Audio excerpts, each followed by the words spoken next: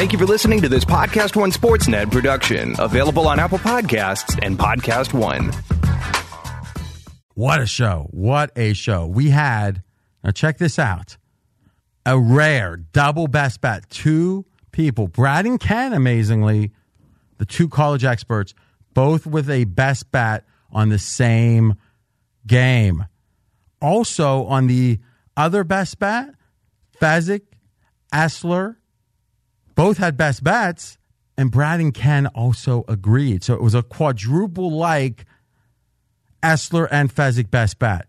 Talk about stuff you do not want to miss. Now, if you bet those games, it's important to get the best line. Now, the number of people that signed up for Bet DSI, it's literally breaking records, but it's still like 1/10 of, it's a tiny percentage of the listeners. A lot of you, it might not make sense to do it. And if so, you should not. We never, ever, ever, ever, never ask you to do anything that's not in your best interest. In fact, what we try to do is offer you things that are in your best interest. And we try to give you a framework, a methodology on how to think about, is something in your best interest? If you bet, you might want an extra out. We've talked about why. You get the better line. There's no thing you can do that takes less effort than getting an extra sports book if the sports book is right for you. If you can trust them, you're going to get paid, and you like the experience, the UX, the user experience. Well, how do you find that out? Well, you got to post up your money. But BetDSI has a special promo code, BELL101, BELL 101, all one word, no spaces, BELL101. You use that, you get 100% match on your initial deposit. And we've gone through the math a few times. Here's the simple conclusion. If you win 50% of the time, you will get to test Bet DSI effectively for free, because the cost of money for betting coin flips, and that does cost with the VIG, is offset by the bonus. If you hit over 50%, you will win money just on the bonus. So you either break even, or if you hit 50, win if you hit better. And here's the best of all. None of that really matters. You will have found out at the end of that process, a couple weeks, whatever, if you like Bet DSI. If you do, you just added another out. And literally there's no better way to add to your winnings, to your net results, than adding another out. You might think, oh, last week I missed it. Yeah, it doesn't matter. We still have the same offer, meaning it matters that you missed last week's value, but why miss this week's value? It's here if you want to try it. And remember, guys, the pot hasn't even started yet. If there's any time to pause it, go check out betdsi.com. Now's the time. And if you decide to sign up, just use promo code BELL101. Get that special bonus. It's a free roll pretty much. Try it out. On to the show.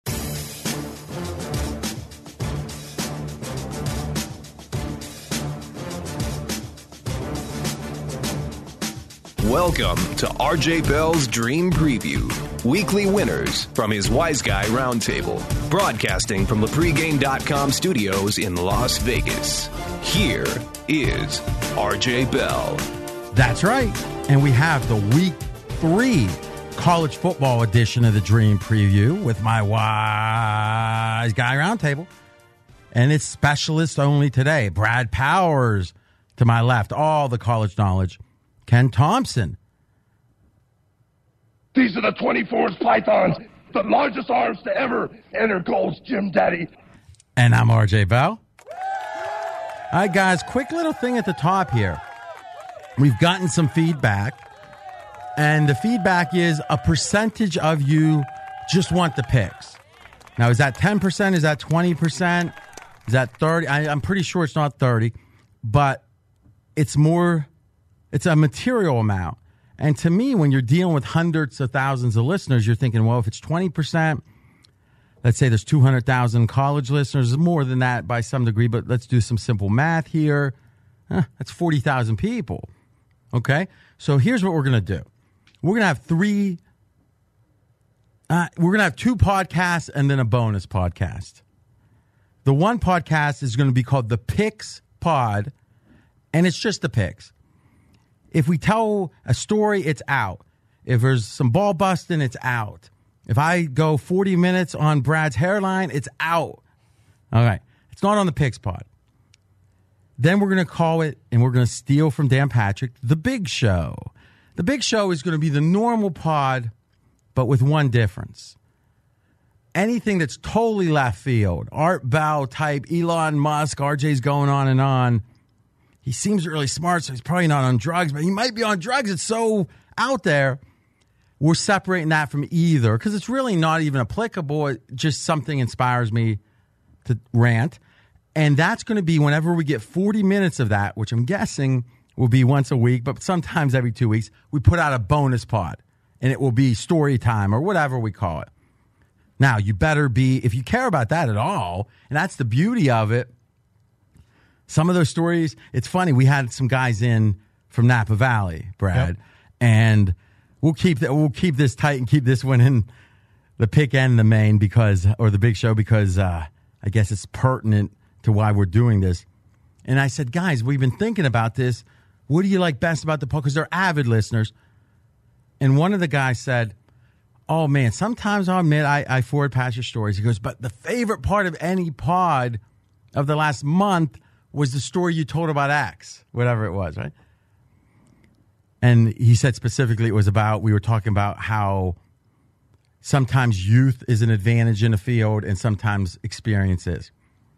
And it struck me, it's like, wow, those would both go in the story time bucket. One was, some he skips, some are the best for him. Yep. And other people could say that. Now, some people don't want any stories. Well, you don't have to, right? It will sit there. But if you care about the stories or if you want to know when each pod comes out, subscribe. Just go to your player, subscribe, search for RJ Bell Dream Preview, and you can subscribe to the Straight Outta Vegas Fox show just as easy. Boom. When are these going to come out? One is the normal show, normal time. Overnight Tuesday, Wednesday morning release. And then for NFL, overnight Wednesday, Thursday morning release. The pick pod will come out. And week one, we might struggle with it. We'll see by the end of that day. So if you're driving home from work, you can listen to. So our goal is going to be 4 Eastern. So the pick pod won't come out for like 10 hours or so. So if you're anxious, you got the Big Show. My guess is 80%. That's I get a little bet in the office here. Big Show people, especially now the Big Show is going to pull out the stuff that's most wacky, and it sits by itself where it gets the love it deserves from its fans. And same thing with the Thursday NFL show. We'll have the versions of it there too. Okay, guys. First, and we'll always do this, if you're hearing this, you're listening to the Big Show. This is the kind of stuff, the entertaining, the camaraderie building stuff that would be cut if you just want the picks.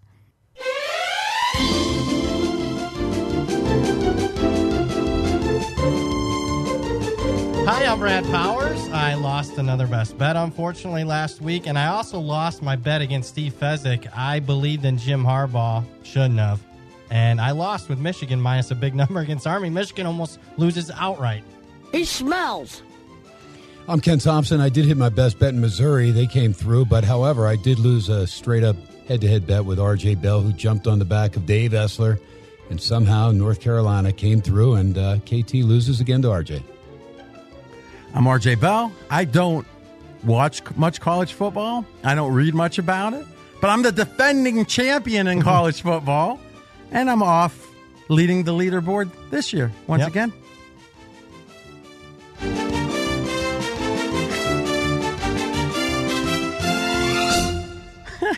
That was good. Yep. All right. Imagine missing that. Ken, we got to tell a quick one here. Story. All right. He comes in, Brad, you can give some color here. He comes in with the arms, the cutoff shirt, and he's like... He's back to sleeveless. Oh. Well, because RJ said it. He's on brand, baby. Yeah. He comes in and he's like, man, oh, man, that was a tough beat. Woo, 4th and 18. So just without comment, without anything, I'm going to have you explain what you thought was... Let's do that now, and Brad can say how worked up you were, because you won't replicate that here, because it'd be foolish. but make your case soberly why. And again, that was what, the North Carolina game? North Carolina, Miami. Why you came in ranting and raving? Well, because I'm watching and I'm saying, all right, all I got to do is hold the line here. No 4th and 17. Don't let them get it. I got the game. I'm good. Lo and behold, they get that, and then they finish it off and get a touchdown, get a 2-point conversion, win it outright, 28-25. So what we're saying is that 4th down conversion allowed North Carolina to win the game. You had Miami of Florida. And how much time was that? Would they have gotten... About 2 minutes were left. So odds are that was it. Yeah. That was it. All right. Now, Brad, how would you characterize the intensity? Oh, I mean, he's coming in out of the parking lot. I saw him out there doing the armband curls, with that. And he came in here ranting and raving. Are you kidding me? I had it 4th and 18. What are the chances of that? That is funny. I've been hanging and banging for years. All right. Here's the irony. I go, well, I'm looking at our sheet here, and I'm thinking I probably would have been okay. I didn't know all the exact numbers because, again, I'm not big on college football. I just win at it. So, Ken, at the end, if things had gone the way you thought they should, what would the final have been? 25-20. Okay, and that would have been Miami of Florida winning. And, Brad, what was the line that we bet at? Miami -6. Never saw that line. It was early in the week. The money did come in on North Carolina. Sometimes I think some junkie nurse may be stepping on my medication. So Ken ranting and raving about a bad beat that he would have lost anyway. That's a guy committed to his bad beat narrative. Showtime! Woo! All right, guys. All right. We got a rare double best bet, and it's Ken and Brad on the same game, our 2 college football experts. It's going to be a little later in the show. The Ohio State Buckeyes, Indiana. Buckeyes favored by 15.5. Let's start with Brad. I'm going to lean with Indiana here. So let's set the narrative of this series. Ohio State is dominated as far as straight up. They have won 24 straight times over Indiana, the Ohio State University. But against the spread, which we're talking here, as RJ cracks a good one, Indiana's actually covered 0. 7 of the last 8 games, or last 8 times they've faced Ohio State. And I thought it was an intriguing move, and I think it's for this game specifically that Indiana made this offseason. They had a returning starter at quarterback in Peyton Ramsey, and they went to an inexperienced guy who has a higher upside in Penix, a guy that is a lot more mobile, more dynamic when it comes to arm ability, throwing it down the field. And I think they had this game, Tom Allen, the head coach of Indiana, in mind. I just lean with Indiana here. I'm big on crowds, and I've seen this game since my childhood, and it's not that far of a drive on I-70, and I'm guessing the crowd will be only maybe 60-40 at best for Indiana. I'm telling you, I think Peyton Ramsey's the guy that I'd want quarterbacking in this game. He played well against Ohio State a couple years ago in Bloomington, a game that they were covering going to the fourth quarter, playing very well. In fact, they had a 1-point lead, I believe, going to the fourth quarter, end up losing and not covering that particular game. But I'm not so impressed with Penix Jr., 14-20 last week. Look, they're beating up on Eastern Illinois and Ball State. They better play better. And a guy they're looking to get offense from, Stevie Scott, only 3.4 yards a carry. It's not going to get it done against that Buckeye defense. Buckeyes looking pretty impressive. Justin Fields, to me, is the real deal. J.K. Dobbins, one of the best running backs in the country. And they've got playmakers, especially on defense. Chase Young, one of the best. And Indiana's going to have to play their A game. But I'm looking at that home field advantage and the first true road test for Ohio State and Justin Fields. I lean with Indiana. Okay. Question number 1. How much have you upgraded Ohio State since the start of the year, Brad? A couple of points. 2. 2, yep. Does that feel sufficient? I mean, obviously you think so. So let's play devil's advocate. You had questions about the coach. I did. I have a different narrative or theory, which is this guy. I'm always optimistic about let's admit one thing. We rarely, as outsiders, understand everything that needs to be understood to critique decision making. Oh, they should have never hired that guy. Well, do you know who else was up for it? Do you know what they know about that guy? Yeah. A lot of things you don't know. But under that theory, every time there's a hire, those people know, and sometimes there's just bad hires. So I'm saying from the outsider's view, you don't always know why it's a good or bad decision. But even if you had all the information, you may disagree with the decision because there's some bad decisions that are made. But if you have good decision makers, and Ohio State with head coaches, I think you would meet the them. best. They're the best. All right, that's even better.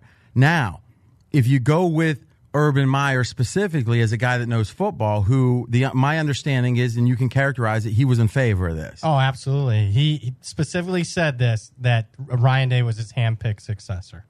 And then you could make the case, what were their options?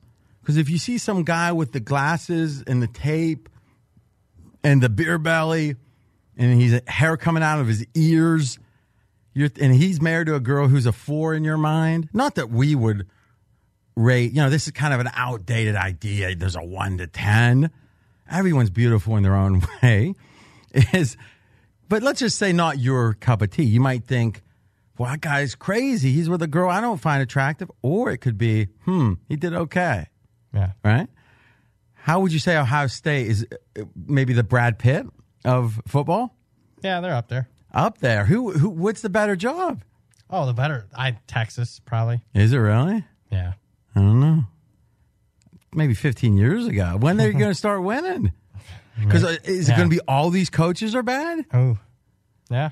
That's interesting. Now, I think they're up there. It's top 5 easily. But I'm saying Texas. Who else could you even make the case?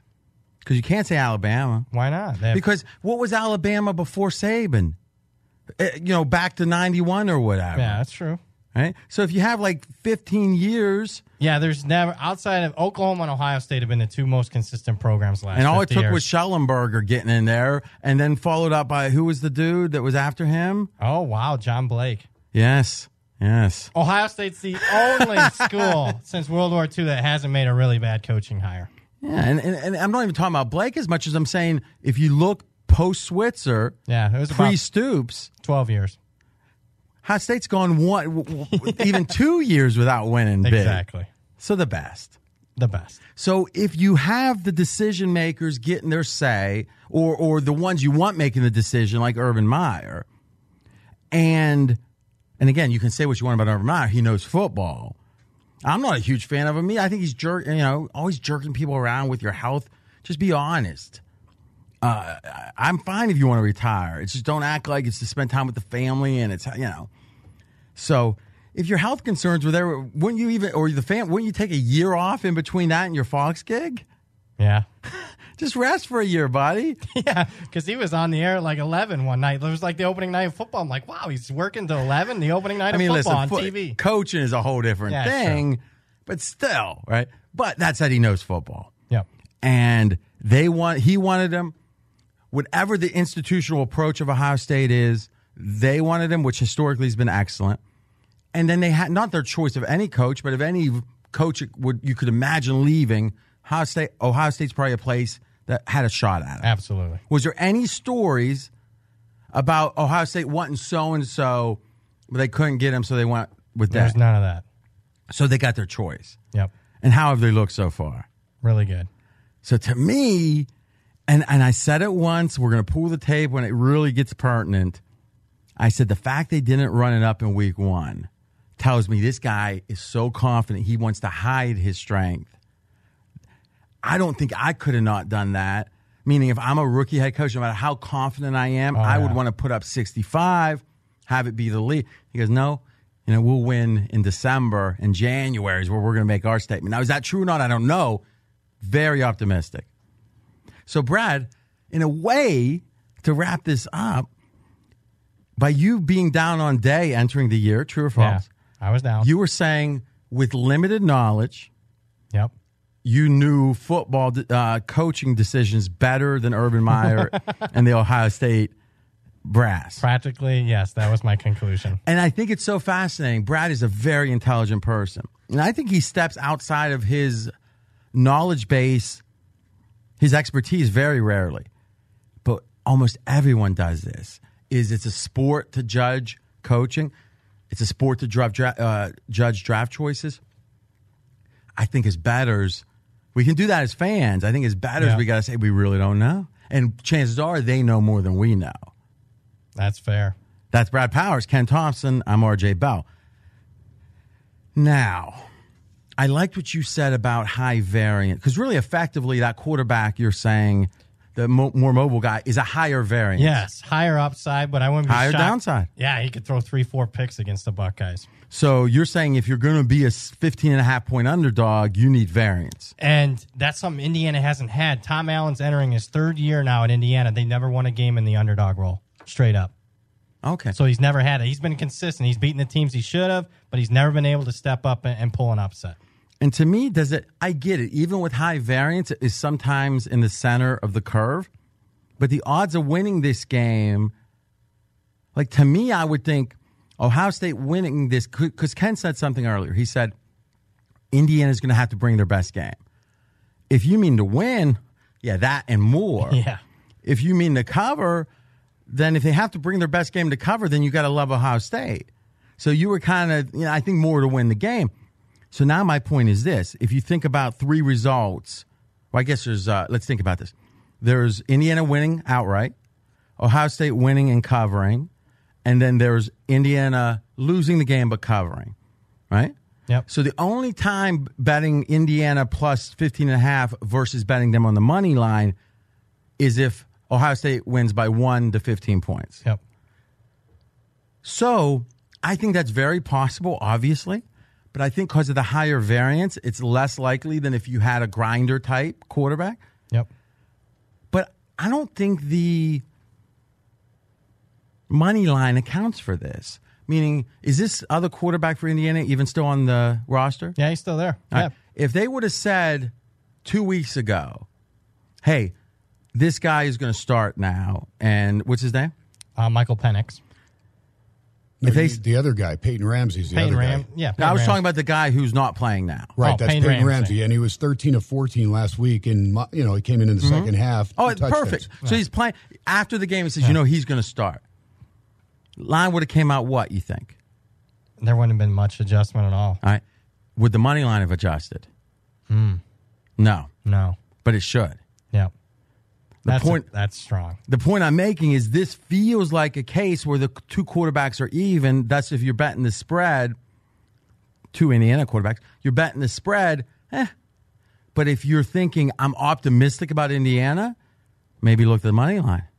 I like it. And that brings up a good bet. Because, RJ, this is the week that this goes back to the summer when we had the college preview. This is the week where Ken Thompson, in fact, bet you on 4 of these big dogs this week. Ooh, I forgot about this. Yeah. So give us the... And it's changed big time. Yeah, it went in your from, favor. Yeah, big time. It went from, I think it was 51% you were favored back then. I'd say you're probably 75% All now. right, so recap the bet. So Ken he said, hey, week 3, I'm looking at a lot of these possible big dogs. Now, when you do his voice like that, it makes him sound a little dumber. You're going like, hey, week 3. Ooh, yeah. No, that's macho. But he was thinking, I think one of these teams is going to pull an outright upset, Archie. Let me tell you. Those teams being UCLA over Oklahoma. UCLA, KT, doesn't look too good right now. Syracuse over Clemson. Well, Syracuse got beat by 43. Not to Clemson last week, but to little old Maryland. Then the other team, Indiana over Ohio State. We just got done saying them Buckeyes look pretty good. And then, South Carolina over the Crimson Tide. South Carolina lost their quarterback. That line's moved a touchdown. That's KT. It's probably like 95% now. Yeah. From 51 to 95. I think this might be my best shot right here, Indiana. It's actually the lowest line. By far, by and, a touchdown. and Brad, you did say Indiana's covered a bunch, but they've never covered anything this low of a spread. They're usually in the 20s. Good plus point. 20s. This is the lowest spread between these two teams in 15 years. Oh, that's interesting. Wooey, if you're listening to the Pick Pod right now, you just missed a heck of a story recapping Ohio State, Indiana, Ken lean Indiana, Brad lean Indiana. Next game.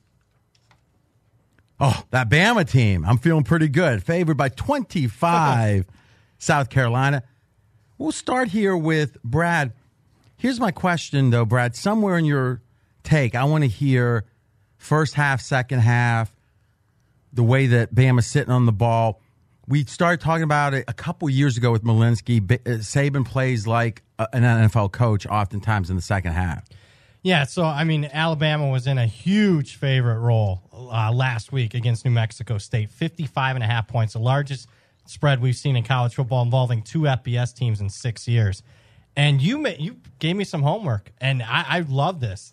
We actually broke down Saban, according to spread, how much does he cover? Because if you've just been blindly betting on Saban the last 10, 12 years, you've been winning, but there's certain roles that he's not good at.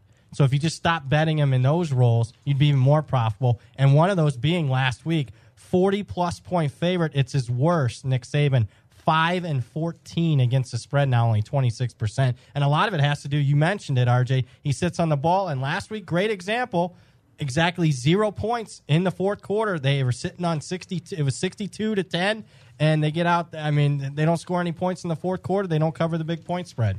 You know something? Me questioning Nick Saban is absurd. Yeah. I'm just going to say this because I know I'm missing something. Why not put freshmen out there? Like, whatever it takes. Like, if you go to second string, to third string, if you were a school that when you did get up big, you put your young players in, and maybe at a certain stage of second string, and at another stage it's even beyond that, and let them play a normal game.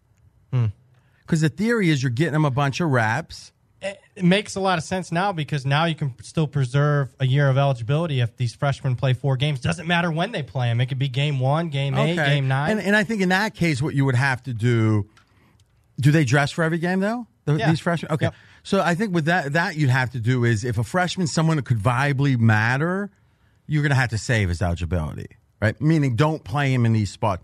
But most of these freshmen that make the team aren't ever going to play. Like, it's not like, if this one guy gets hurt, that freshman's going to be the second stringer, right? I mean, it doesn't happen too often in certain positions right now at Alabama. So I think other than that, you let you're not going to have 4 games that you have that big of a lead. Yeah. Right? Well, this is Alabama. Yeah. But if so, you cherry pick them. But then how many, so how's that work with travel? When you're on the road, it might be tough. Yeah, you're taking like 15, 20 less guys with you. So you're talking the home games. Yeah. Does anyone... what am I missing? Like, just sitting on the ball like that versus get a guy where you're not disrespecting the other team because you're saying we're not going to try to run it up, but we want to get our reps in. These guys are going to play hard, and when we get up by 40, we put in this. And if we get up by 50, we'll put in these guys. I don't see the downside. I don't see it either. If anyone's got it, at RJ in Vegas, we'll talk about it. That's my Twitter. Go ahead. I lean with South Carolina here, but let me say this is Nick Saban's most profitable role. I apologize. So you said the 40 and over. So why don't you hit us with this knowledge? Okay. So 40 and over, 5-14 against the spread, Nick Saban. It's his worst. He only covers 26% of the time in that role. This week, he's laying 25.5, and that just so happens to be a sweet spot for Nick Saban. When he's laying anywhere in the 20s, so it's 21, 24, 28, or 25.5 like he is here in his career, 24-8 against the spread, 75%. So he's not afraid in this role to get some margin, and that's also true when he's anywhere from 10 to 20-point favorite. Those are the 2 sweet spots for Nick Saban, between a 10 and 29.5-point favorite. All right, so let me see your data here. Yeah. Because the thing I liked about it when I glanced at it is we're able to chunk this up where there's only one break, right? Yeah. So that's what I want to see, because I'm not a fan of this, and I'm not talking about anyone in particular, but 2.5 point to 4.5 point, it's like there's no logic to it. But saying at this, if he's favored by more than this, things start to suffer. That makes sense. Yeah. So that point being 30 or more point favorite, Nick Saban only covers 42% of the time, and less than a 30-point favorite. And less than a 30-point favorite, he covers 67% of the time. That's it. I mean, you should just send a check right now. I do Brad's accounting. Send it to me. Think about that. Yeah. I mean, give the game count. Game count. You're talking roughly 75 games in each category. About of the 2. So he's got about 100. So you're saying it's about games. half and half. I took out his first year at Alabama because he was terrible 4-8. When you know what you should do? Roll it back in. Okay. Because we're not, just for the future, because we're not here to, again, sometimes cherry picking to get an eye-popping trend on social media. That's what everyone does. Elias does that. Everyone does that. But if we're betting off it, we just want the wrong number. Now, if you could make the case there's some big fundamental change, but he probably wasn't that big of a favorite there, and hardly any times there either, right? He wasn't really. So, let's just roll it together. All right. But let's give Brad a little credit.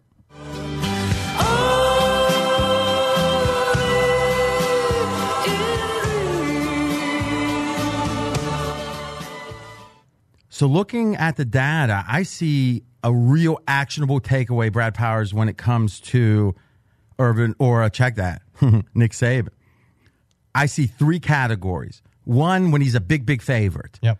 So when he's a big, big favorite, 30 or more. Now, remember, we've eliminated Alabama's the first year with Saban.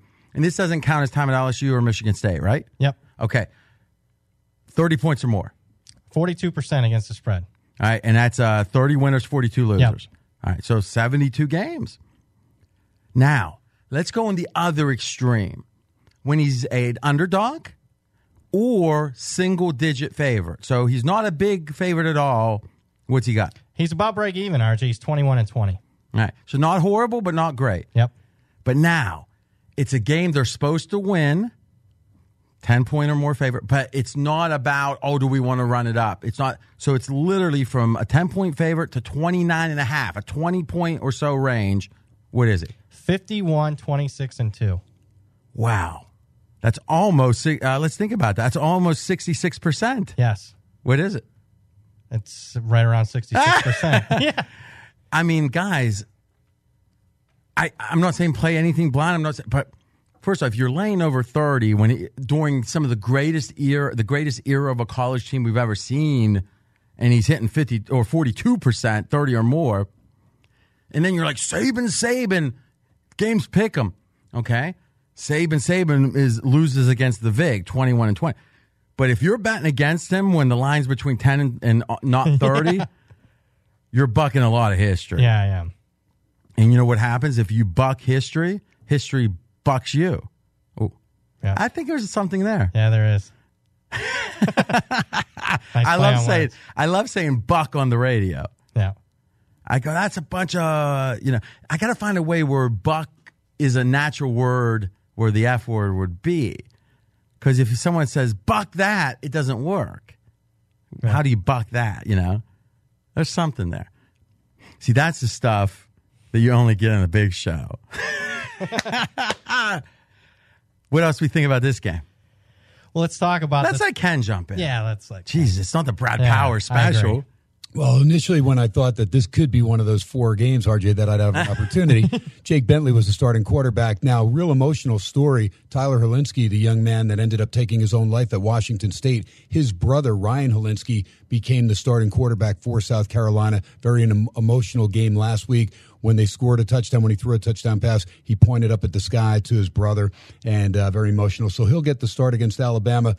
Those stats, a true freshman. Yeah, and those stats that you put up, though, with, the record with Saban going against between, 25.5 is the number here, that makes me skeptical. That's why I lean to South Carolina. I just think it's going to be emotional. And they don't play a lot. The last 3 times at South Carolina, Saban's 1 win and 2 losses. So I know it's a long time in between these games. At the end of the day, it's going to be an emotional game. I think Alabama wins probably by, I'd say, 17 to 20 points, somewhere in that neighborhood. You know what I'd be interested in, Brad? We always talk about the spring research. I want to research how teams do as big underdogs in football. I'm not talking basketball, because here's why. Imagine if anyone played high school football, you probably had an experience where you played a much bigger school. And you looked across, and I'm like, they're 6'3" on the line. We're 5'11 and a half. You're a human, right?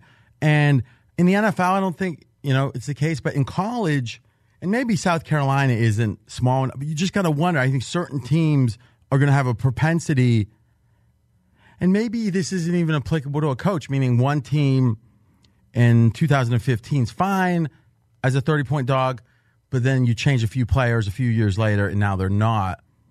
I wonder how we would figure that out, because I don't think it's coaching. It's not a choice. You're either scared or you're not. And if it's not so much, maybe you're scared, but it's more, you just don't want to get beat up. I mean, anyone that's, and I have. I had that See, feeling but in this game, high this school. is where I give South Carolina a chance to cover, is because I don't think they are going to be intimidated. They're at home. They're going to ride the crowd. And a lot of these kids played high school ball in the same area, so they know each other. Yeah. No, I agree. I think an ACC school, right? Or wait, South Carolina is in the SEC. SEC, yep. Yeah. So I was thinking, I mean, this is a school that was it's made bowl Yep. games in the last 5 years. So Yep. I don't think they're scared, right? You're right. I think there's times that teams may be. I mean, Oh, yeah.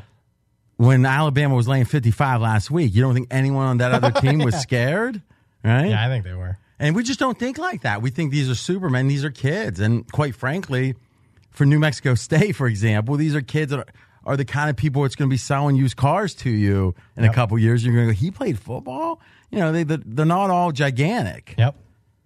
All right. So, lean. South Carolina. And that's just, let me ask you a question.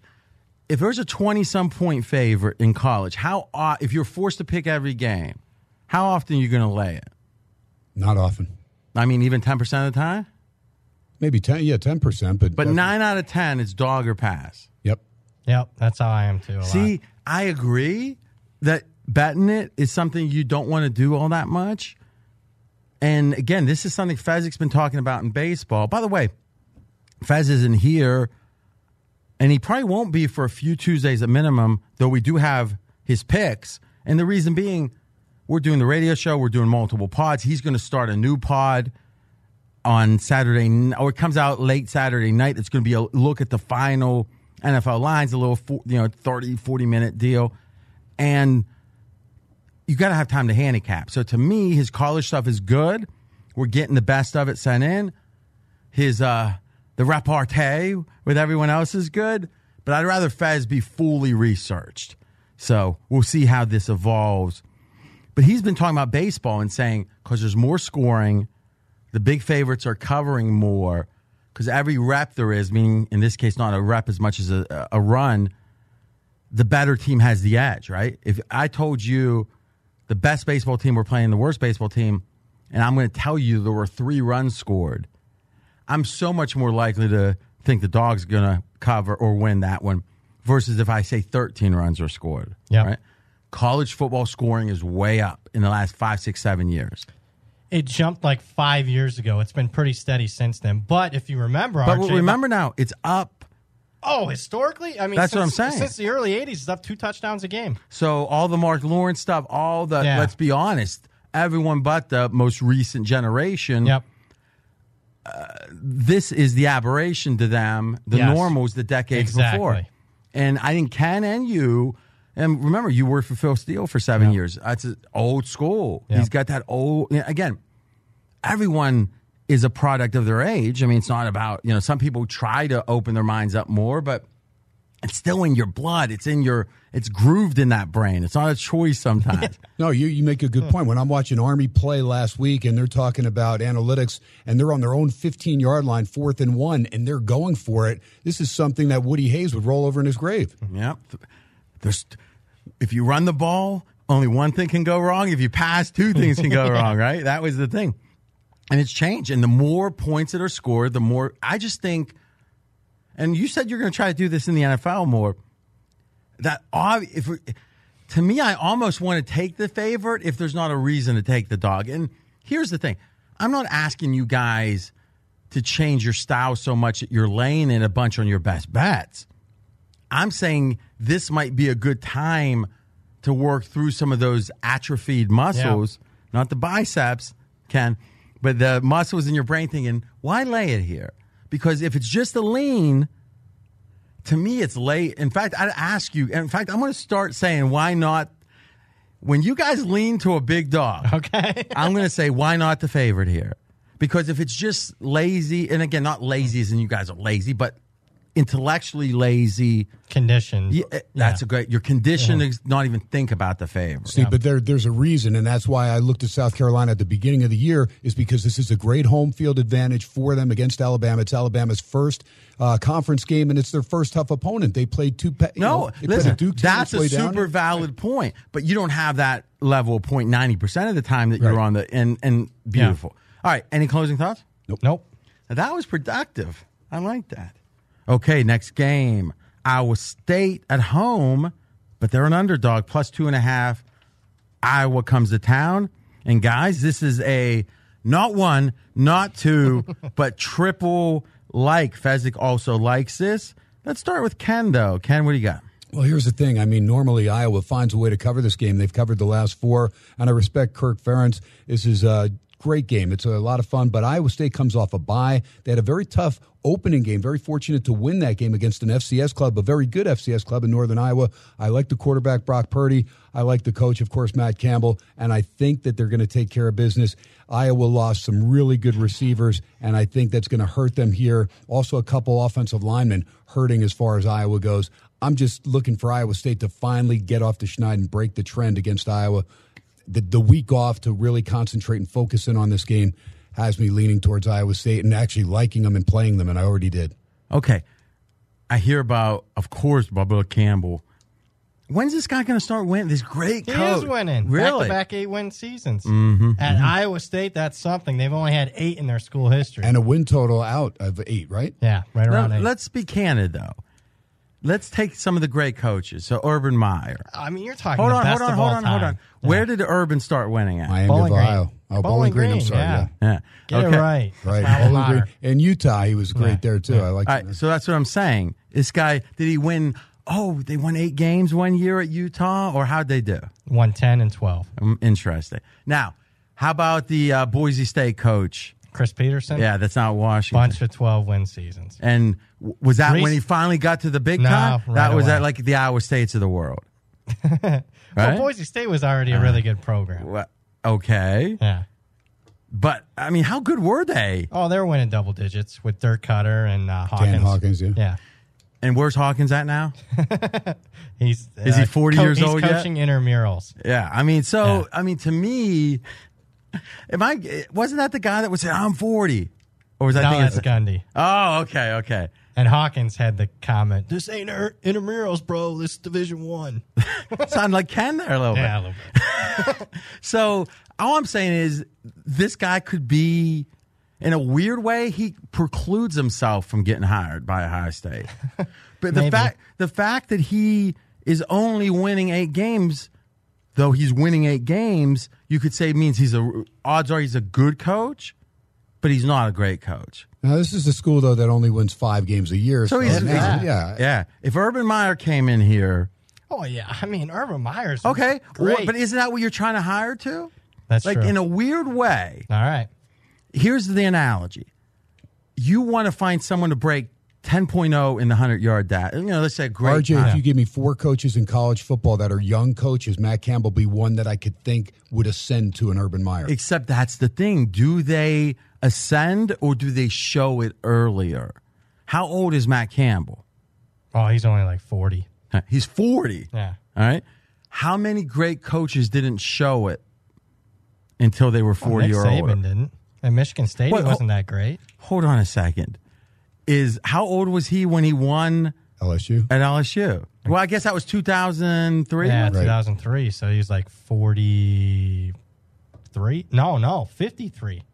Well, wait. Okay, Like 50. that's gonna be interesting. Yeah. And maybe I'm looking at the couple of cases otherwise. I mean, I look at Lincoln Riley, and I'm not thinking he's going to be a good coach one day.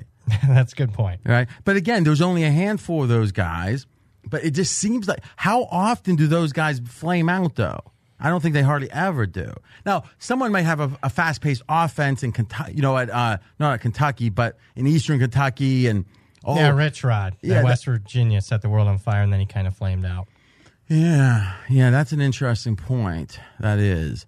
So it'd be an interesting study just to say, because you can reverse engineer it. Who's the great coaches and what were their profile coming in? I think the point, and I think it's valid. I think Matt Campbell's a good coach, but RJ's right. He hasn't proven that he's like a great coach. And He has I'm that saying Urban I Meyer would kid. rather have, let's be candid, what would Lincoln Riley's record be if he was Lincoln Riley's better than Matt Campbell. if he was at Iowa State Yeah, I think for, 5, how long has Matt Campbell been? This is his 4th year. Yeah, so I'd like to see what Lincoln Riley could do in Ames, Iowa. yeah, that's Instead what of I'm Norman, saying. instead no, of he Norman, wouldn't be as Oklahoma. good. He wouldn't be as good as he is at Oklahoma. Right, you're not getting the same players. But No doubt. but Urban Meyer wasn't as good at Utah than he was at Florida and Ohio State, right? We'll say Matt Campbell beat Lincoln Riley 2 years ago.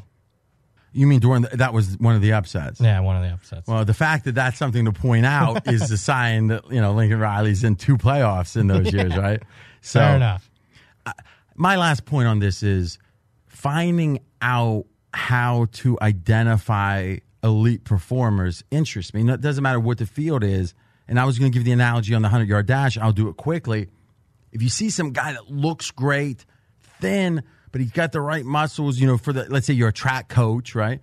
And you don't have any time on it. You don't know anything about him. You got another guy, he looks good, but not as good, but he's run a bunch of 100-yard dash. I know it's 100 meters these days, 100s we'll call it, and he's 10-3. So you're thinking, man, maybe, but, it doesn't look like he can lose any weight. Maybe if we got him in our weight room. Like, you kind of know where his level is. The question is, can you improve it marginally, 10%, 20%? If you got a guy that's never done it, but has all of the skills that you think, or the attributes you think you need, physical fitness, whatever. If you're trying to make a safe bet, if Ohio State was going for, we want a B-plus coach, I think Matt Campbell would have been a great choice. But I would make the case, a guy with all the attributes, and at least that's what the Buckeyes thought with Day, who hasn't shown his ceiling yet, has a better chance of reaching the stratosphere. Right? And that's always the debate. Is this one, Sleepy had his daughter in, and we actually recorded her saying some stuff. She's like in 3rd grade, and it's so funny. It's going to be, I should have it next week. It's going to be, she's like, Fezzik, just tell the truth. We had her reading things, and at one point she goes, me, pay attention to me. So when Steve, and what I told her was, I said, think about it in basketball. If you miss 9 and make the 10th is all that matters in this, because we can edit, we can only focus on the best. Whereas, Ken, you do 2 hours of radio every night.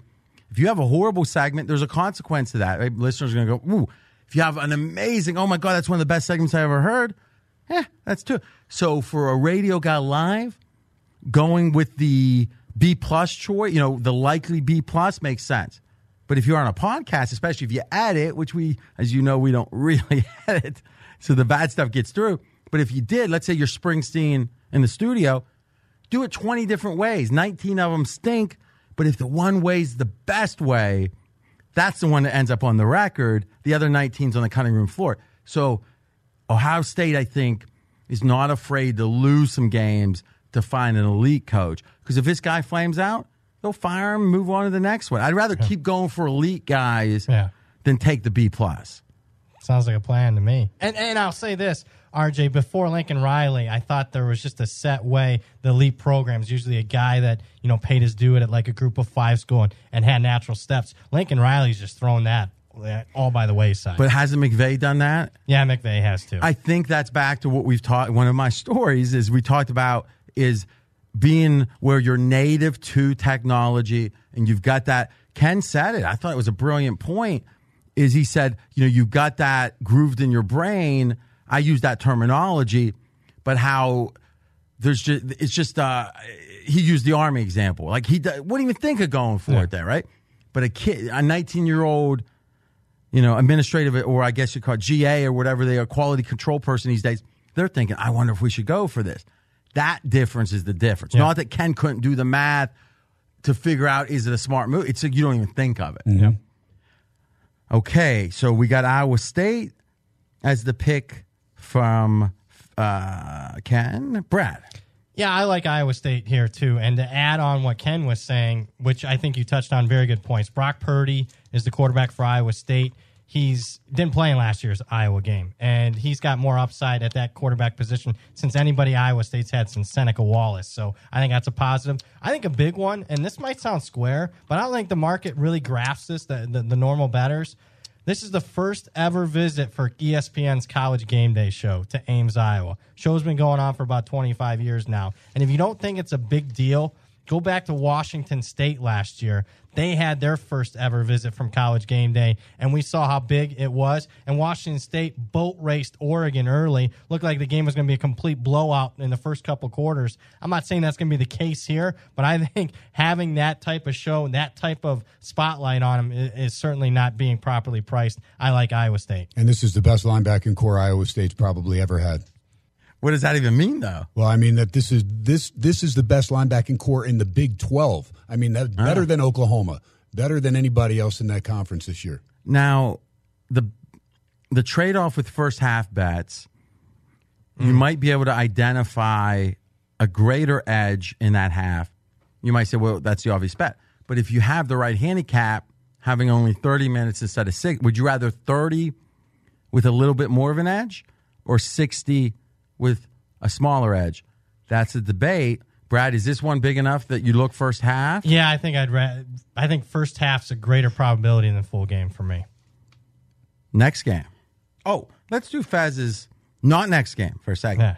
So Fez says, oh, and this is interesting, overreaction to Iowa State's 3 overtime game. I like it. So, because this line move, he said he saw an opener where Iowa State was even favored. Yep. Now up to 2.5. And that matched my power ratings. I have Iowa State -1. I thought it was, that sounds about right, the opening number. And Fez is exactly right. I think whenever a team almost loses to an FCS team or almost loses to an FCS team, I always see an overreaction. The reality is, Iowa State played Northern Iowa. Northern Iowa is like a top 10 FCS team. People don't understand that top 10 FCS teams are better than 20 or 30 of the lower level FBS teams. We see it every year that happens, overreaction. Agree with Fez. Now, I haven't heard that before. So if you just, in any given year, take the 10th best FCS team, where would they rank?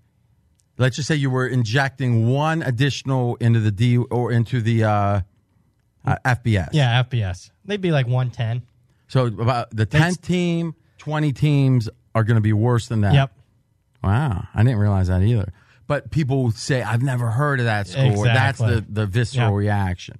And I'd say it's even higher with a team like North Dakota State over the years. Oh, well, North Dakota State's better than half the teams at the FBS level. Yep.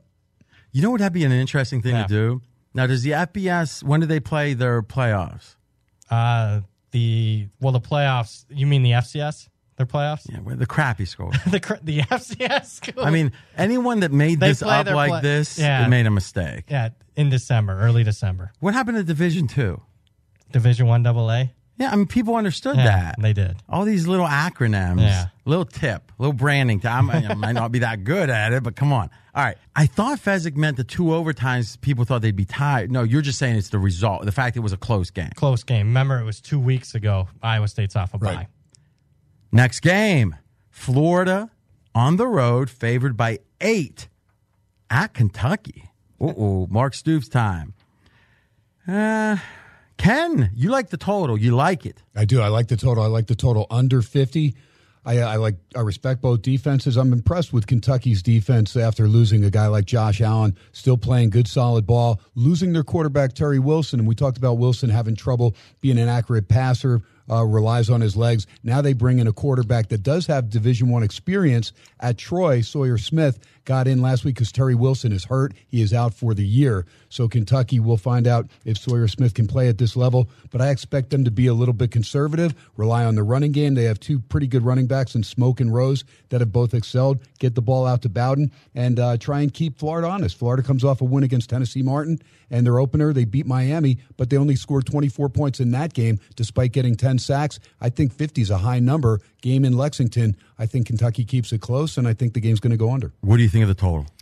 Oh, I'd certainly lean under. And I'll pull up the numbers, but a lot of times when I was working at Phil, what we would be looking for, because I was more of a total specialist there, we'd look at these early season conference matchups, and I'm not saying ever bet blindly, but a lot of times it was profitability betting unders in these early season conference matchups. So, Brad, give me, because I kind of am the tea leaf reader for Mark Stoops. Tell me about the season so far. It's been, It's only been 2 games, right? So 2 just give me the games. score. They beat 2 decent MAC teams, 2 MAC teams that went to bowl games a year ago. Both scores have been right around 38-17, both small covers for Kentucky. So they're 2-0 against the spread, 2-0 straight up, and you're going, Well, they lost their quarterback. And that's why I mean, So what kind of downgrade are you making? it's not that big of a downgrade, but I think it is for this matchup. And here's why. Florida's rush defense, any of the, as far as getting back after the quarterback's number one in college football through the first two games. Hold on a second. You just said two things. Rush defense and getting after the quarterback. Which one we getting talking? after the quarterback. I'm sorry. Pass rush is what I meant. Okay. So, but this is interesting. What are the stats other than quarterback rushing that lead to stopping mobile quarterbacks? Because in a weird way, pass rush, you might think, but then it's like, well, wait, if anything, he's going to break the pocket and you're going to kind of force him to run to his strength. Yeah. Right. Rush defense itself, though, seems to be more about the middle of the line. Like, what is the most predictive stat about the opposing quarterback, if they're mobile, how successful they are? I would. I mean, that's a good question. I'll have to think about it. Yeah, because I think when it comes to attributes, you want fat team speed on defense, right? But that's kind of a subjective assessment. What's the stats? I don't know. But do you feel like Florida's better against rushing running quarterbacks? Oh, no, I think the opposite. I think because we saw Miami's running quarterback who's running for his life, he was able to get outside the pocket, avoid that pass rush a little bit, and throw down the field, extended some drives. Oh, okay, but he still got sacked 10 times. Yeah. He got sacked 10 times in that game, The new RJ. quarterback, and I didn't explain this clearly, and I apologize, RJ. The new quarterback's immobile. He's kind of a statue. So it's more conventional. More conventional. But he wasn't even good enough to start. He wasn't. Oh. And he's a transfer from Troy. So this feels like the opposite of what we liked in Indiana, which was the high upside. Maybe it goes bad, maybe it goes good. Here, if Kentucky was a 7-point favorite, I'm thinking, hey, conventional. Yep. You probably need to break a play or two. Yeah, and Terry this guy Wilson won't could do that. it. Now, that's interesting. And that's very good by R.J. Beller. But it's only a lean for me for Florida because you usually have Stoops pegged, and I think even though Kentucky finally broke the long losing streak to Florida last year, there's still a chip on their shoulder here because they've blown. It's a big game. I mean, especially the fact they haven't played a big game yet this year. Exactly. Who do they got next week? I'll have to look. And especially that they haven't won in Lexington against Florida for the home fans. You mean that's interesting too, yeah.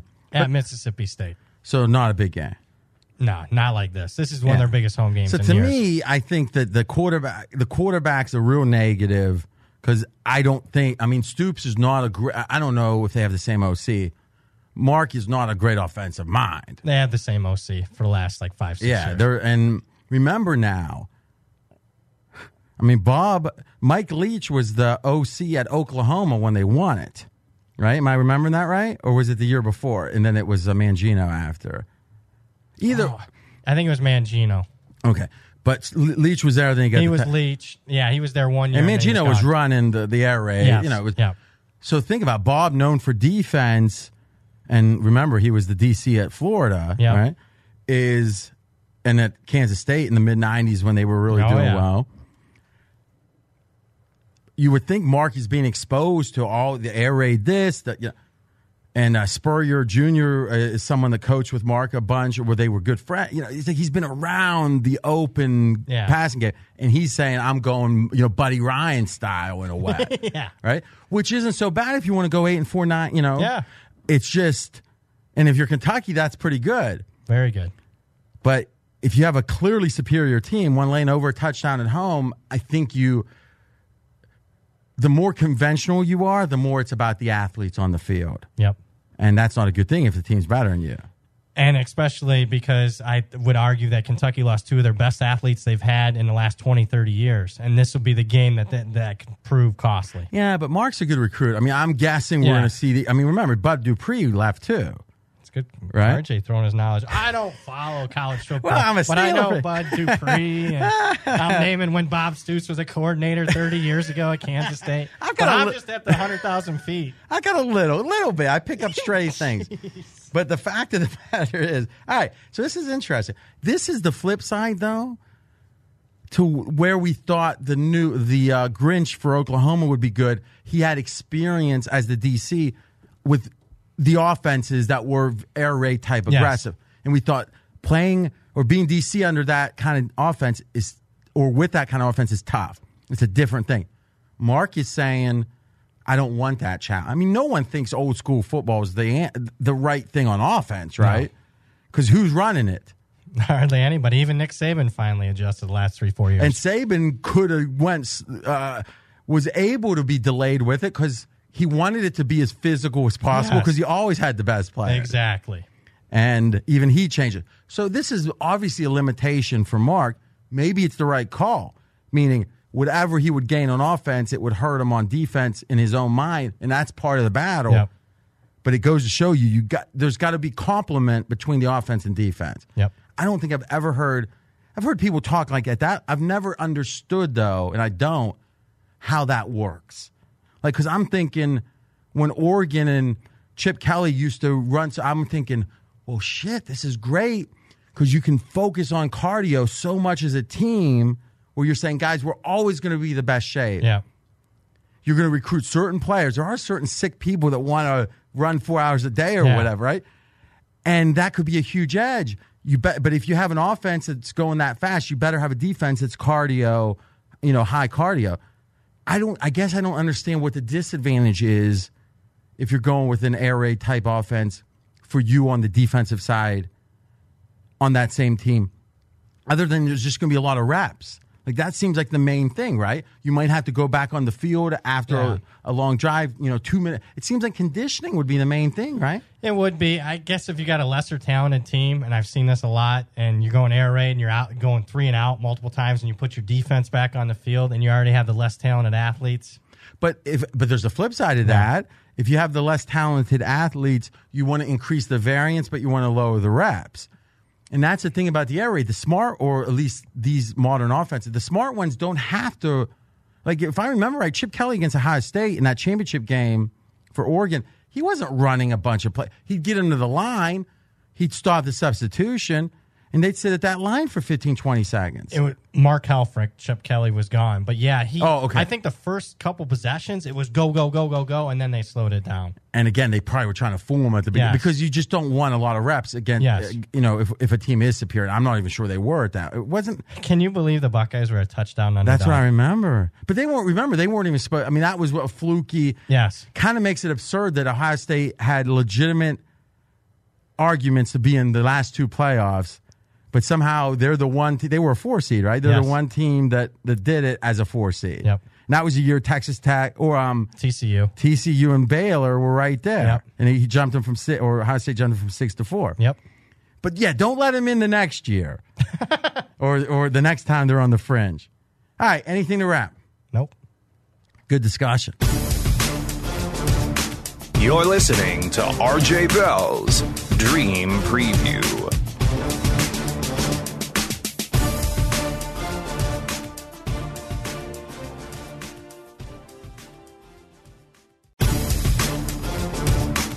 Now back to RJ Bell's Dream Preview. Next game. Oklahoma with that youngster coach yet to be proven against Chip Kelly. 23 and a half. Yeah. Brad. Actually, Ken likes this one, so let's start with Ken. Yeah, I like UCLA. I just think it's gone to where there's too many points. Oklahoma going to travel. I respect Jalen Hurts. He's having a nice season against Houston, team that's got to work on some defense. And then South Dakota, now you're going to go out west. Teams don't do well that go from Power 5 conferences out west. I think Brad probably could find that. But if you look at the SEC, the Big 12, and the ACC, I guarantee that they've all struggled whenever they go out west. You know why? Because none of them really do it that often. And I think UCLA, even though Chip Kelly has struggled, they lose to Cincinnati, they lost to San Diego State. That's a game that I thought they'd win. They potentially could get Theo Howard back. He's coming off a wrist injury. This is their leading receiver coming back. He has not played in the first 2 games. I just think Oklahoma is going to win the game, but I think the game's going to be closer than the experts think. So I'm going to take a shot, RJ. I did play UCLA, and that's a pretty good number. When you're getting plus 20 at home out on the West Coast 23. against 23, yeah. Yeah, 23 and a half is our number, but I think he's saying in that range of 20. All right, so here's my thought. I can't even start handicapping this game until I understand how, is this 2 + 2 = 7? Because like one of the things back when there was few offenses that were this fast paced as these two, when they would play each other, the over was just lock city. Yeah. I mean, against the spread, it was, the total. Why? Because there's some element of the math that you can't just take the averages and how people were doing back then, but rather they're going for, and you see it at the end of games sometimes.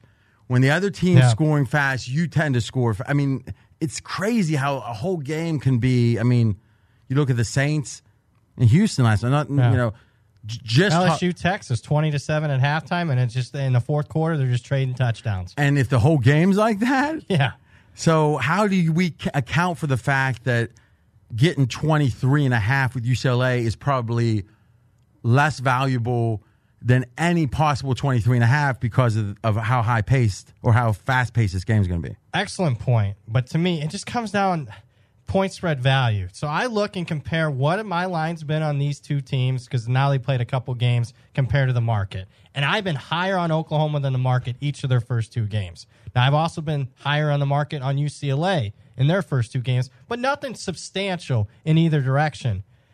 I have downgraded UCLA a full touchdown. After two games, a full touchdown down in my power rankings. I've upgraded Oklahoma, even though they didn't cover against Houston. And okay, they played South Dakota, an FCS school, which, I mean, they crushed like they should have. They were a 40-plus point favorite. So I've upgraded them still because I like what I've seen from the defense and I like what I've seen from Jalen Hurts. And yet my power rating says this line should be like 17. It's my biggest disparity in power ratings difference out of any game this week. Therefore, I got to lean with UCLA. I think whoa. That windup was a lean. So, I mean, that's not bad. You got to explain to us what you just said. And but that should be something that's built in your power ratings. I'll have to make that extra step when there's, when a total's like 20 points over the average. Yeah. I haven't taken that step. And I think, but again, that's the whole point of growing, right? And I don't know exactly how to do it, but I don't think it should be that. I don't think it should just be tiers. I think it should be there's some ratio. Here's the average one, and then it becomes a coefficient. The average total, if it's above or below that, it's a coefficient. Because it's really, if you think about it, if you look at Football Outsiders, it's really what's this team's edge each play. When they play on offense versus defense and vice versa. And then the question is, how many reps do you expect, right? Yep. And then the question is, how many points is each yard worth? And then you've got the final. I mean, there's rudimentary type algorithms like that. Obviously, the ones that win are very advanced. But for you, I think that getting to the point of adjusting for the pace of the game on the side wouldn't be all that hard. I agree. And we'll just do the math. I could do it right now in my head. So this total is about 30% higher than your typical totals, right around 57 in college football. 30% higher. If I take 30% of 17, is what my power rating is, well, that's an extra 5 points, and I get to 22, which isn't that far off the line here. Now, that's the catch-22 also is like that kind of thing. And I'm not sure that's the exact best way, but I think it's an approximation. But then the theory is you would have to do it in every game. So I think, and then it's also the theory, as Fezzik does in his NFL, that what if you think, and he was the guy that really turned me on to this concept. Let's give Fez some credit. I mean, he's hanging out at his mansion, doing his work. What would the quarter, like if we looked at the 4 quarter lines here, all right, so 7 times 4 is 28, so 6 times 4 is 24. So it's about, it'd be 6, 6, 6, and 6, but it wouldn't be, would it? No. What would it be? Like the fourth quarter would be around Pick'em or so. In a weird way, when you get those big favorites, you got to do some chopping off of the numbers, where you're just doing the simple math, right? So yours is, and that's the thing. What you're doing is saying, how good are these teams? Yeah. When you match them up, that is a whole different story, right? Pace of game, other things. All right, cool. I'm going to text my buddy. I wonder if Chip, is this respect? Or where if Riley has a chance to just, because let's be candid, if Oklahoma wins by 40, I mean, Chip Kelly's on the hot seat, right? I don't know. Has to be. But if you love Chip Kelly, if you think he's the guy that started all this, he's the father, Oklahoma gets up, if they do get up 20, maybe he sits on the ball. Like, what is Lincoln Riley's thoughts about Chip Kelly might be the most important thing in this game. I agree with that. Because there is that sense, the door is, Father, I want to kill you. You want to supplant those that came before you, because then Marlowe and Barksdale, right? Princess Bride. There you go. Inigo Montoya, you killed my father. Prepare to die. Come on. So that, to me, I don't know. Like, if Leach were on the other side of this, I would like the dog, because they, Riley has a relationship with her. I don't know what it is. I'll try to find out. And I think that was also not only the disparity of power ratings, but you mentioned it, where I'm conditioned to take a huge dog. It just looks like a line overreaction to me, because this was a game you could bet on in the summer, and just we're talking 3 weeks ago. What was it? It was like 11, all right. 12. So that's huge. But you said you've adjusted 7. 7. I get you to 19. Yeah. And then how much have you upgraded? Only like a 1.5 or so. All right. So it's getting you up to. It got you up to, what was it? The line was already saying take UCLA. My line in the preseason was like 9. Yeah, but okay. But what I'm saying is, if you make the adjustments you've made from the line a couple, before the season, it's within a point. Well, I guess it's within 4. I guess you're right. The opening number was 20. Again, it's been bet up, and that's probably another reason why I'm kind of leaning towards UCLA, because who in their right mind's betting the Bruins right now? When that's the case, I like taking on that team. Who would want to bet UCLA after they lost outright to Cincinnati and San Diego State, and you got Oklahoma coming to town? This feels like one that might close at 27, though. Because what I'm saying if is, you ask me, I think it just goes the typical bettor is not thinking, I lost the value at 20.5. Agree. They're just thinking they're going to score a bunch of points. Yep. In fact, you know what we'll do, because Ken's tight on time. So Ken, you're getting to the heart of it here. So let's do this. Let's see the game. Let's try to get through 2 quick ones. We're going to skip and we're going to double back. Okay, here's what we're going to do. Ken has 3 likes left amongst the games. We're going to have Ken do his take on those 3. Boom, boom, boom. And then, Brad, we're going to double back and do those 3 games right in a row. Yep. First game, it's going to be you like Pittsburgh, and they're getting 17 at Penn State. Yeah, and I thought this line is just a little bit too high. In fact, I make my own lines. I don't do the power ratings that Brad does, but I had this line 5.5 points less than what it came out. Look, Penn State, Sean Clifford, nice story. Beat up on Idaho, an FCS team now, and Buffalo. Buffalo actually led them at the half. Now you're taking on a team, Pittsburgh, that's very physical. This is a rivalry game, and although Pittsburgh, they lost to Virginia in their opener. Look, that's a Virginia program that I just said is a team that's on the rise with Bronco Mendenhall. And they played an Ohio team that is pretty respectable year in, year out with Frank Solich, and they rather dominated that game defensively. So I was very impressed. I think physicality-wise, Pittsburgh's going to be able to hang with Penn State. This is a Penn State team that's still looking for skill position players to emerge. You don't have Saquon Barkley. You don't have Trace McSorley. You don't have the same speed guys that you've had in years past. Hamler's a pretty good receiver, got a good tight end in Freiermuth, but at the end of the day, I think Pittsburgh, Kenny Pickett's going to keep this game close, and I think this game's inside 10 points. I like the Panthers. Okay. Game 1 of 3, Ken rapid fire likes. Next game. Oh, this is a double like with Fezzik. Stanford, Central Florida. Central Florida laying 7.5. You like Central Florida. I do. You're going to give this team home field advantage. This is a Stanford team that, I talked to their play-by-play guy, Scott Reese, prior to the season, and he thought this team was going to struggle. He knows the personnel there very well. They lost a lot of big-time players, including an outstanding receiver in Arcega-Whiteside. They don't have those guys. They got a decent tight end in Colby Parkinson, and they're going with a backup quarterback, or at least they did last week in Davis Mills. Now, KJ Costello, under concussion protocol, maybe he does get the start, but that's not going to make me want Stanford anymore. I do like Dylan Gabriel, the freshman quarterback that UCF has inserted now as their starting quarterback. I think they have playmakers still, and there's going to be a speed difference. Killins is outstanding. Thompson and McCray pretty good out of the backfield as well, but there's something about Central Florida. This is a team, remember, they couldn't win a game a few years back. Now they don't lose regular season games. They're on the longest winning streak in the nation. I think they roll over Stanford, a very slow Stanford team collectively. I think there's a speed differential big time. I think UCF rose definitely by double digits in this one. Ken Thompson, killing it. A lot of information right there, buddy. A lot of info. So, Ken, we're getting all the schedule straight. You should be good for next week. Thank you, my man. RJ, great stuff. Be safe. BP. Tell them when they're doing technical stuff on your show early, maybe not Tuesday. There you go. You got it. All right, Brad, let's double back. We had those 3 games. You got some really, I think, don't miss insight. Oh, but coincidentally, we're going to do our one and only commercial break right before. So how could you possibly leave without hearing what Brad said? Now, before the show, we talked about BetDSI. We talked about, it's nice to be signed up before the season, but really effectively until they change the deal. And we don't know. I mean, literally next week, Podcast One could send me the promotional outline. Obviously, I'm not reading a script, but the promotional outline of what they want to touch upon, which I often don't, but I'm stubborn like that. And it might say, 100% gone. You never know. But until it's gone, there's no real reason to lament last week. Oh, I didn't do it last week. Okay, you might have lost a game by a half point that you wouldn't have.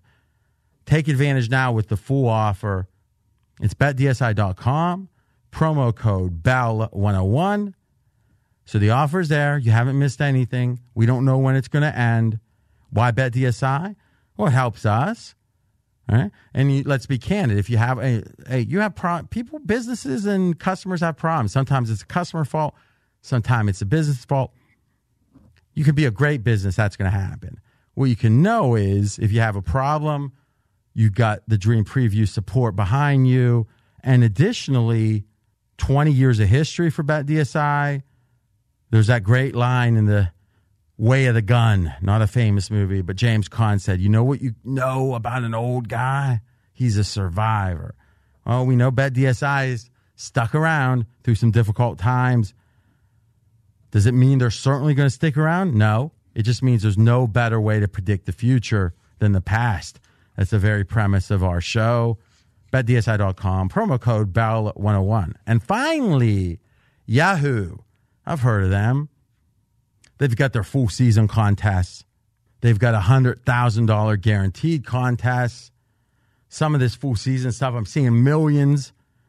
$1 million here. Listen, you probably know the big boys.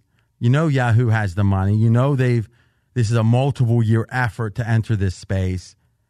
Here's the thing to think about. You don't really need to wonder. Think about Netflix. I've had times where I thought, how are they giving us so much value? Or Uber, how are they cheaper than the cabs? Hey, maybe they're subsidizing it.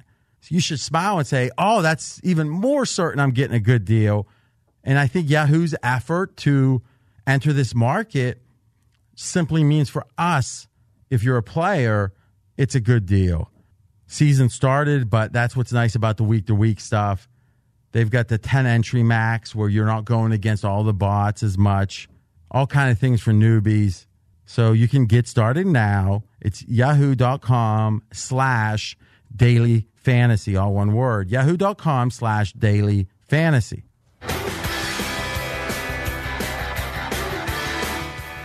Okay, Brad Powers, first of 3, responding to Ken. Yes, we'll start with the Pittsburgh-Penn State game. I just lean with Pittsburgh here, but here's the reason why I do lean with Pittsburgh. I'm going to give you a reason why it's not a like for me. The reason it's a lean is you go to Penn State last week. Here's a Penn State team that beat Buffalo 45-13. And it's not often when you beat a team by 32 points that you get outgained by 75 yards, you get out first down, you get dominated 2-1 at the line of scrimmage. And it's not like Buffalo had a bunch of garbage yards when they were down 3-4 touchdowns. In fact, it was completely the opposite. Buffalo controlled the game in the first half. It was Penn State who came on strong at the end of the game and really extended margin, even though they were outgamed and outstatted in that one. The reason it's not a like is there's one guy that is not afraid to run up the score. It's James Franklin. He's the head coach of Penn State. We've seen this guy a couple years ago call a timeout when he's up 59-0 against Georgia State, and he's trying to freeze a kicker on the final play of the game. It's a guy in James Franklin that last year, quite frankly, ran it up on Pittsburgh in the second half of that game, outscoring the Panthers 37-0. But with that being said, this is a Pittsburgh team that's been challenged a little bit more than Penn State so far this season. Pittsburgh's already played a couple of good teams in Ohio and obviously a Virginia game in week 1. And Pat Narduzzi, he's the head coach for Pittsburgh, excels in this role. This is a guy that's pulled outright upsets over Clemson on the road, against Miami as a top 3 team, almost outright upset a playoff team in Notre Dame. So I think with a chip on their shoulder with Pat Narduzzi in a big rivalry game, catching this big of a number, I'm going to lean with Pittsburgh plus the 17. Wow, this just came over the wire, and we're taping here on Tuesday, late afternoon. You guys are going to know about this, but A.B., Antonio Brown, accused of sexual assault and rape. I guess that story's going to break out, but boy, that's a big one.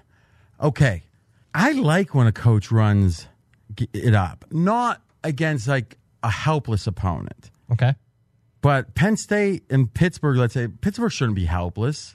Yeah, I agree. They're, comparative programs. Yeah. There's been many times in the last decade. I mean, I'll just show my great knowledge of college football. Tony Dorsett. Yep.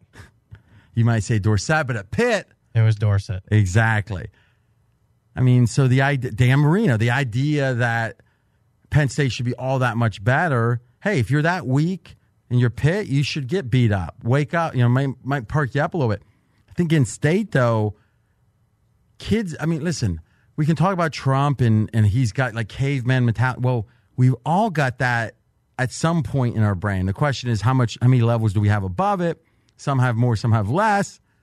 If it's Friday night at 2 a.m., most of us have less, right? Yeah. We all have that, let's just say a myriad of different truths, right? We're not all the same people all the time. I think we all understand winning good, losing bad. Yes. Winning big, better, yes. Losing big, worse. And if you can take the fight out of someone and make a kid say, well, what? Because a kid's just looking at the maybe they're watching it because they're a Pennsylvania kid, and they're saying, geez, I don't want to be with those guys. I mean, I guess tell me the time that running it up ever hurt a team. If you got to play them like the next year. And you should be ready for you should, because it's two things. If you're running up with trick plays or whatever, maybe. But if you're just beating the hell out of them, you think, I got to be honest with you. If I'm fighting Mike Tyson and he takes it easy on me or he doesn't, I'm thinking my anxiousness, everyone talks about revenge. I'm thinking about you want to not be anywhere near the field if you're getting beat up. Yeah. And, I don't think we relate to that, the human part of that, because we think they're Superman. We've been talking about it. Team number 2 in that trifecta, Central Florida, laying over a touchdown. Yeah, and you mentioned the key number there, over a touchdown. So Central Florida, if you've been following this program, the last 3-4 years have been built on disrespect. Hey, it's us against the world mentality, and they've been underdogs in some of these big games when they've taken on the Power 5 teams, whether it be Auburn, LSU, and now you got a Central Florida team laying not only a favorite, but laying more than a touchdown against a proud Stanford program, and that is going to get their quarterback back in KJ Costello. He's a big difference. I didn't realize how big of a difference he was until I watched last week's game. I thought he was going to be maybe like a 3-point adjustment between him and Davis Mills because Davis Mills was a 5-star recruit. That number might be 4.5, 5-point difference between KJ Costello. He's back.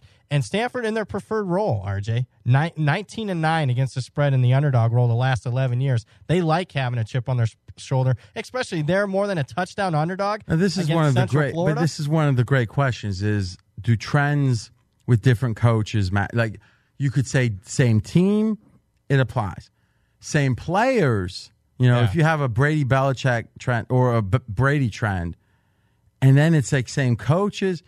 But now, if you get away from the same coach, now is it institutional? That Stanford Shaw's been there the whole time. I mean, he's been the head coach since 11, and he was the OC. I guess I'm just misthinking because it just feels like Stanford. My mistake. But it feels like Stanford is just a different team now. Like, I don't disagree. What do you think's going on? Because here's the thing: usually, if you are in a big conference and you step up a year or two, Northwestern wins this, it happens. You get 4 or 5 years, that's the new normal. Yeah. What's happened? They kind of went away from their identity, RJ, and what they did was completely opposite. Pac-12 football, historically throwing the football, about quarterback pass game. Stanford went opposite, starting with Harbaugh. They went using a fullback, a bunch of tight ends, physical football. Pac-12 teams weren't used to seeing that on a game-in and game-out basis, seeing something different each time they played Stanford. Huge advantage for the Cardinal. Last year, rushing the football, looking at it, was by far their worst year in over a decade. And I mean, it wasn't just... And were they rushing poorly or not rushing as much? Not rushing as much and rushing poorly when they were. And keep in mind, they had Bryce Love. Now, he wasn't 100% healthy, but he was, coming into last year, a top 5 Heisman preseason favorite. And was one of your picks? No, you're thinking of two years ago, not last year. So you're saying you had Bryce Love... Not last year, but the year before. Year before. The years are flying by, RJ. Jeez. But, I mean, I guess the question is, but he ended up getting second that year. You had him, right? Yeah. Okay. He wasn't a preseason favorite. Remember, he was 100. So you're saying you don't put it out or you put it out when no one thinks it's possible. And I missed one. You make dreams true. Yeah. Yeah, I missed them this year. Now, speaking of the Heisman real quick, the LSU quarterback. Yeah, Joe Burrow's his name. So Joe Burrow, forget 100-1. He's not Lamar Jackson. He's not Bryce Love. 200-1. Joe Burrow at preseason. Now Joe Burrow, after 2 really good games against Georgia Southern and Texas, he's like 5-1. And still, though, Tua. Bookies are cockroaches. They are bad. Tua and Trevor Lawrence's Heisman odds haven't changed at all. They're still like 3-1. And Jalen Hurts has went from like 12-1 to 5-1. So you got like 4 guys that are 5-1 or better. Are you kidding me? So when you moved here off the farm, what was your feelings about bookmakers? I wanted to like buddy up with them. I like looked them. They were like higher level than me. I was like, ooh, a bookmaker. Now it's like I'm looking down at them now. Cockroaches. I want to put my shoe on them. Metaphorically. Yeah. It's true. They are, they don't like losing. And you think they'd be smart enough to think, every time they win, a guy that's, let's say, a loser wins, it just keeps him in the game. You see that in poker all the time. If somebody loses 10 sessions in a row, they might give up the game. They lose 4 in a row, 5 in a row, win a big one, lose 4 or 5 more, win a big one. They might end up losing like 100 sessions in the next 5 years and only win 10. But those bookies are so myopic, they just don't want to ever hand the money over. Though poker isn't against it's against the other players, but it's the same mentality. Every time they win, you want to celebrate it. Like a smart bookie. Now, don't do it to the point that the person feels like, oh my gosh, he's really trying to butter me up to keep me playing. Yeah. But go, boy, you had a good pick there. A lot of people were on the other side of that 23-point favorite that, opened at 19, but you saw something, no. Got lucky. And they sometimes will say it with their words, but sometimes they say it with their face. Yep. Like cockroaches. You know how they look at you, they get a little hand. Yeah. All right, so Fezzik likes Central Florida. Yeah. So let's go through his rationale. Oh, he likes the scheduling spot. 2 easy games year to date for Central Florida. You agree with that? Yep. Oh, yeah. And this is a team, motivationally, the chance to prove it against a power comp, Good point. Big Five, right? And, the flip side is Stanford, bad scheduling spot. Yep. You agree with that? Yeah. Physical game against Northwestern. Yep. Though, again, very overrated academically. Then USC, which they're up for. And guess who they play next week? Oregon. All right. And I'll go off of that. Stanford's defense last week. So USC's moved to a quick tempo, air raid offense. That Stanford defense looked gassed at the end of that game. They got outscored 35-0 to close out that game. And now you're traveling across the country to the heat and humidity of South. So what's the weather supposed to be? I have not looked. Yeah, maybe pull that up. And I should know this, but I don't. What city is Central Florida? I think it's Orlando. I think it's not north, not south, not east, not west. Central Florida, but it's Orlando. Okay. All right, so that's not so bad. I think there might be a Disneyland there, right? 84. Yeah. That's not terrible. That's what I never get with like you guys. Well, and you do this far. Yeah, less. I do. It's just like you talk in abstraction when there's a forecast. Yes, could be hot. It's like, well, what's the forecast? Oh, I never thought of that. I love you calling me out on that. All right, now, well, Fezzik's not here. I mean, come on. Backing up a second, Fez actually let's go back to that Pittsburgh Penn State real quick. He liked Pittsburgh too. So double like with Ken on Pittsburgh. And the rationale being Penn State overrated based on the miracle cover against Buffalo. So I don't know exactly. Well, let me see here. They were 31-point favorites. Yep. They won by 32. But Buffalo outgained Penn State by 100 yards in the first half. Now he's starting to do that. Yeah. And Buffalo led 10-7. So that is an interesting point. If you're up 10-7 and a half, and you're legitimately up, where you outgained by yards, and you're sitting at plus. Oh my God! Imagine Ken if he would have came in, if his plus 31 team lost. Yep. When they were up by 3.5. Oh my gosh! Are you kidding me? Are you kidding me, RJ? Oh yeah. So, and that also makes me want to fade Penn State because in a weird way, or maybe that means they were looking ahead. That's the catch-22. Yeah. So how do you look at that, unlikely cover? I think if you want to talk me, because I lean with Pittsburgh, if you want to talk me I want to take them more in the first half because I'm telling James Franklin is one of those 5 guys in college football. If he's up 14, he's not sitting on that lead against Pittsburgh late in the game. He's going to try to win the game by 21. That's what prevents me from liking it. So what you're saying is a guy that's going to be aggressive enough to prevent the backdoor cover, if you want to fade him, because I think there's 2 different ways to think about what you just said. Okay. One is if it's like a 30, 40-point line, there's some people that will run it.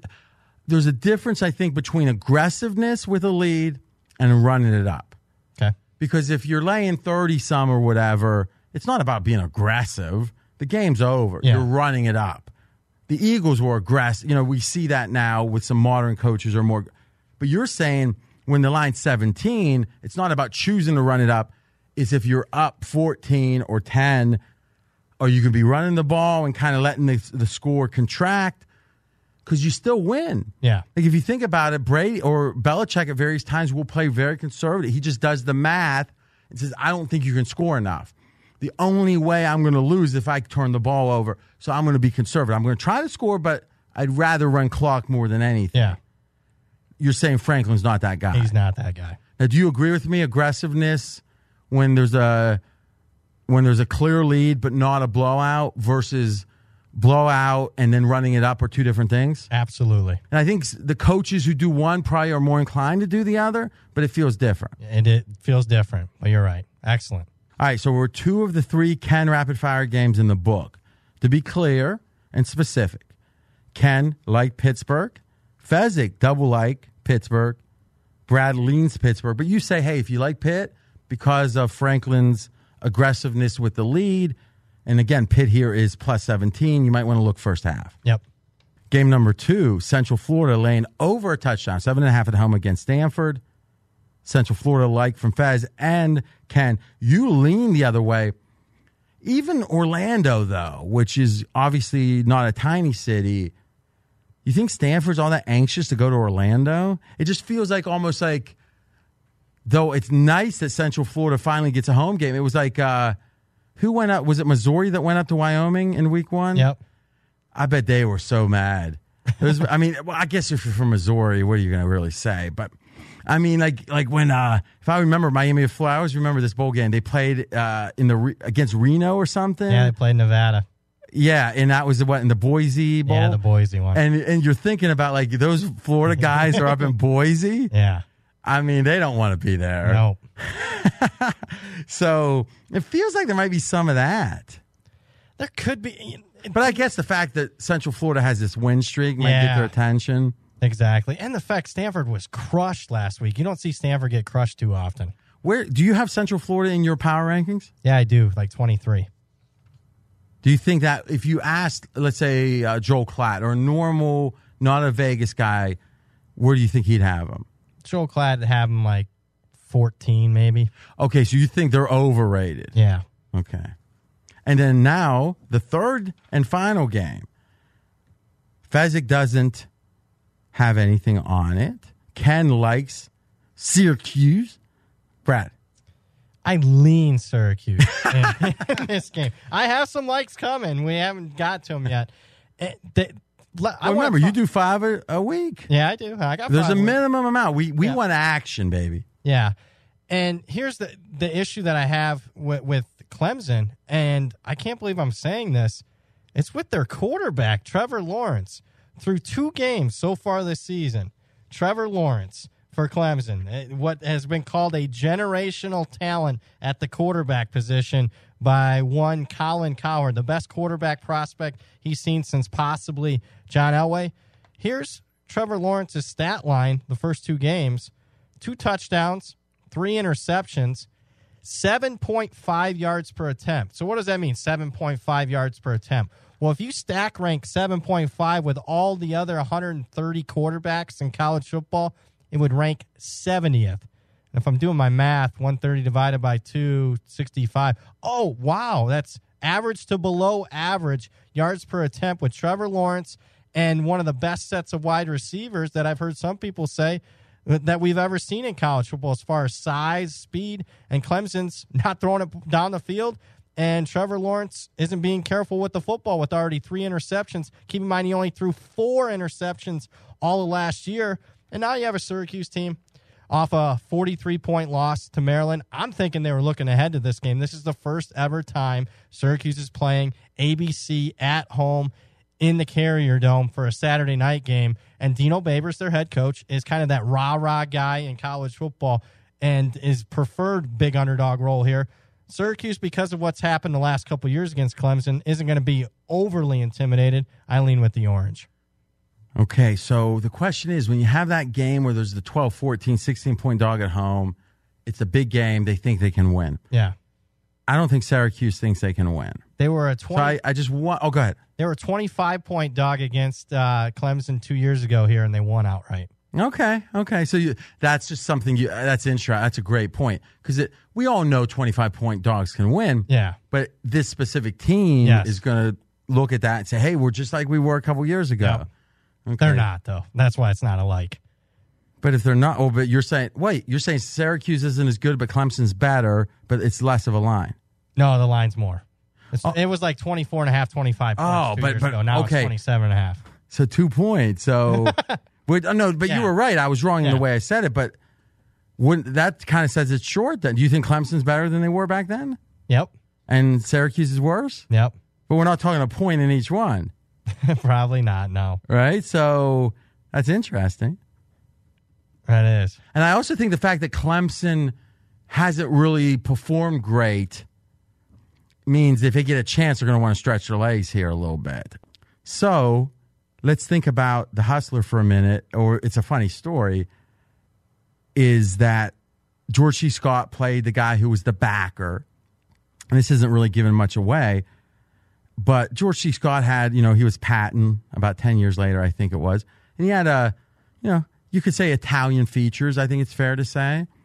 And at one point, they're hanging out at the Kentucky Derby, and the girl that Paul Newman was dating was there. And there was a picture that was like a picture of some Roman emperors or whatever. And the girl goes, and she was like kind of soft-hearted, and she goes, I'll tell you something. He goes, you're very Roman. Because the way that you don't, something like you don't just want to win, you want to beat the other person. You're very Roman, like that. And she was saying it kind of, negatively or more than kind of. And she goes, in fact, looking at that picture, that could be your aunt, you could be their ancestor just looking at you. And it's funny because he's sitting there and he's drinking, like a kind of a sporty, like a not a hardcore drink. He's having fun, right? He's boat drinks, as they said, and things to do in Denver when you're dead. And he looks up and goes, he looks at the picture, goes, could be. And the way he said it was like, this dude's amoral. Like, you're saying something, it might be intellectually interesting, but in a weird way, if what you're saying is true, I don't really care about what you're saying because I only care about winning. And I don't care about your opinion of what the Romans were, right? But the Romans were that way. And the famous story, or the one I've repeated a few times, is there was a famous, and he is famous, Hannibal general. He was just like like 3 levels better than any general at the time. And his home, and I always struggle with this pronunciation. It's Carthage or some variation of it. We'll just say the big C from here on. And so the guy or the people from there fought Rome, and they actually at one point really had Rome on the run. And the famous line from the 80s, which was Barbarians at the Gate, which was the name of a famous book, and people always kind of use that phrase. And it was the idea that you've got this inner city, and it's a utopia in a way, though that's obviously never the case. And then there's people on the outside trying to get in. And for Rome, when they were at their low point, they were hunkered down in the cities, and they had up the walls that you couldn't get in. Or if you did, you had, it was a city was under siege, right, is what they called it, I think. And for the Roman kids, they used to get scared at the time by saying Hannibal's at the gates, meaning that this dude was so bad in a Michael Jackson way that that they were saying he was the brand that was like, we are inside these gates and we can't go out because of Hannibal. If you do go out, you're in trouble because he's that tough. All right. So Hannibal came and went. And it's fascinating if you read about him. He spent like 15 years in Italy, and the Romans couldn't defeat him. He was just going around randomly attacking. He couldn't get enough to take the country over. But imagine a band of outlaws being in the United States, driving around in tanks, armored cars, and like for 15 years we can't beat them. It's hard to comprehend. Yeah, and obviously technology was different or whatever. Yeah. He was just strutting around wherever he wanted to go in Italy. In the middle of the Roman Empire, they couldn't do anything. And that's a good general, right? Yep. And finally, Italy, or in this case, the Romans, Hannibal came and went. They gained their strength. And I think it was 200 years later, they went and they defeated Carthage, or some variation of that, which was the capital of the country that no longer exists that caused the trouble. Even though, how many generations is that? So back then, people lived to about 40. So 5 generations, let's say. And again, generations are even shorter than that because you have your kids, and then, it's not when you die, it's when you have your kids that it's the next generation. So let's say the average person had 3 generations every 100 years, which is probably not enough. 6 about. Yeah. So 6 generations ago. Now think about it. How many of you know your great-grandfathers, or you would have, 4 great-grandfathers? Do you know their names? No. Right? I don't think most people do. And that's only, 3 generations back. Yeah. All right? Think about that. But still, the Romans on their there was a psychic burden for them that they were ever not beat, but there was ever a time they weren't dominant. So when they beat and beat the city, they tore everything down. Like there wasn't imagine going into Paris, like even Hitler, right? He didn't like destroy the Louvre or, the Mona Lisa, though in theory there was, at some point he wanted to on the way out. I don't know if that's theory or fact, but I don't know much about it. But that was kind of the movie that George Clooney was in about 5 years ago, where they were going around hunting for treasures because they knew Hitler was going to, or they thought Hitler was going to destroy them, art treasures. Rome not only tore everything down, they literally salted the earth so nothing could grow there. So they said, we don't even want the memory of this city existing because they almost beat us once. And it doesn't. Most people probably don't know this story. I just happen to know it because I stumbled on it. I think great people or winners, big-time winners, don't like losing, and they almost want revenge. They not only want revenge, they want the other person to suffer for having ever beat them. It makes sense. Yep. Right? If someone beats you and you hate losing, you don't just want to win the next time. You want to make the next person that's thinking about beating you scared to beat you because of what might happen after, even though you just won in theory. I don't know about Clemson. I don't know about Dabo, about all that. I just know that part of this is human nature. Part of this is Clemson got beat here the last time they played. Yep. They're not going to take it lightly. And even though in some spots is an almost 28-point favorite, they would, right? Yeah. And I don't think they're going to let up if they have a chance. I can agree with that. The flip side is Syracuse feels like they have a chance because it's similar, which might help them early. But I think if they get down 21-24, then it becomes it's almost like.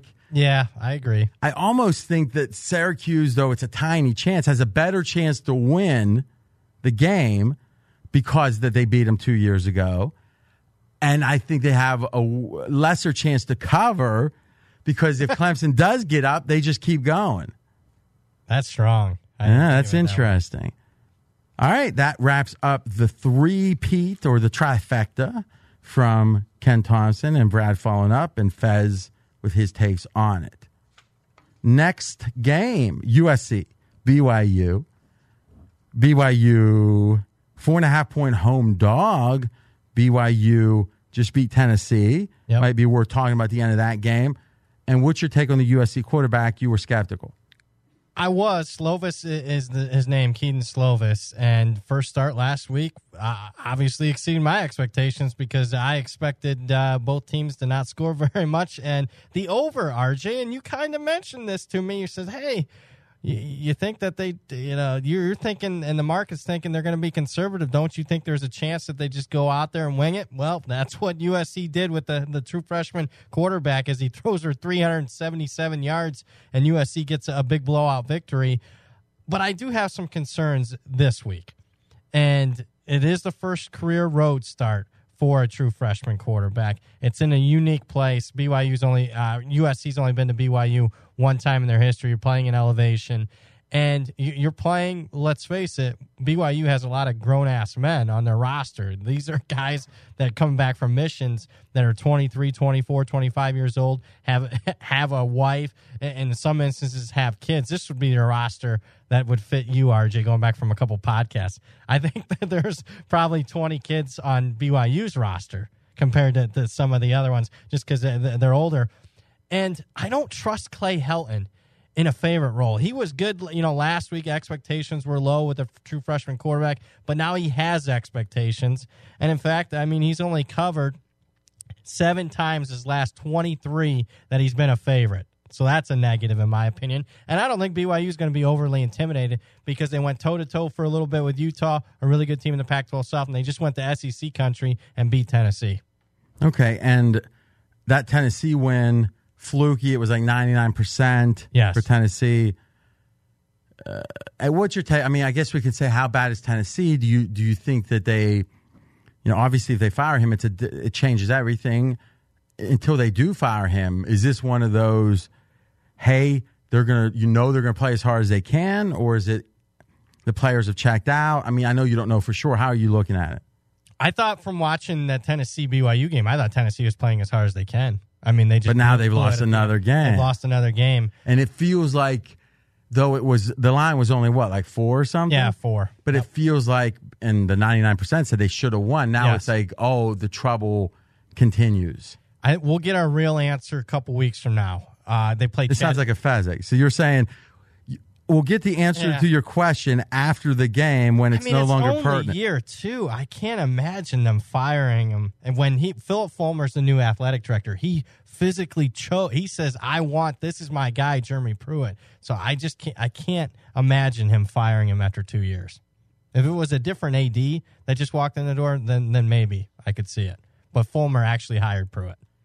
And I think one thing we're seeing about the evolution of the game is these young quarterbacks, and I actually heard, on YouTube, I've been watching clips from the First Things First and different shows, and Skip show, and they make an interesting point, but one we've made a good bit.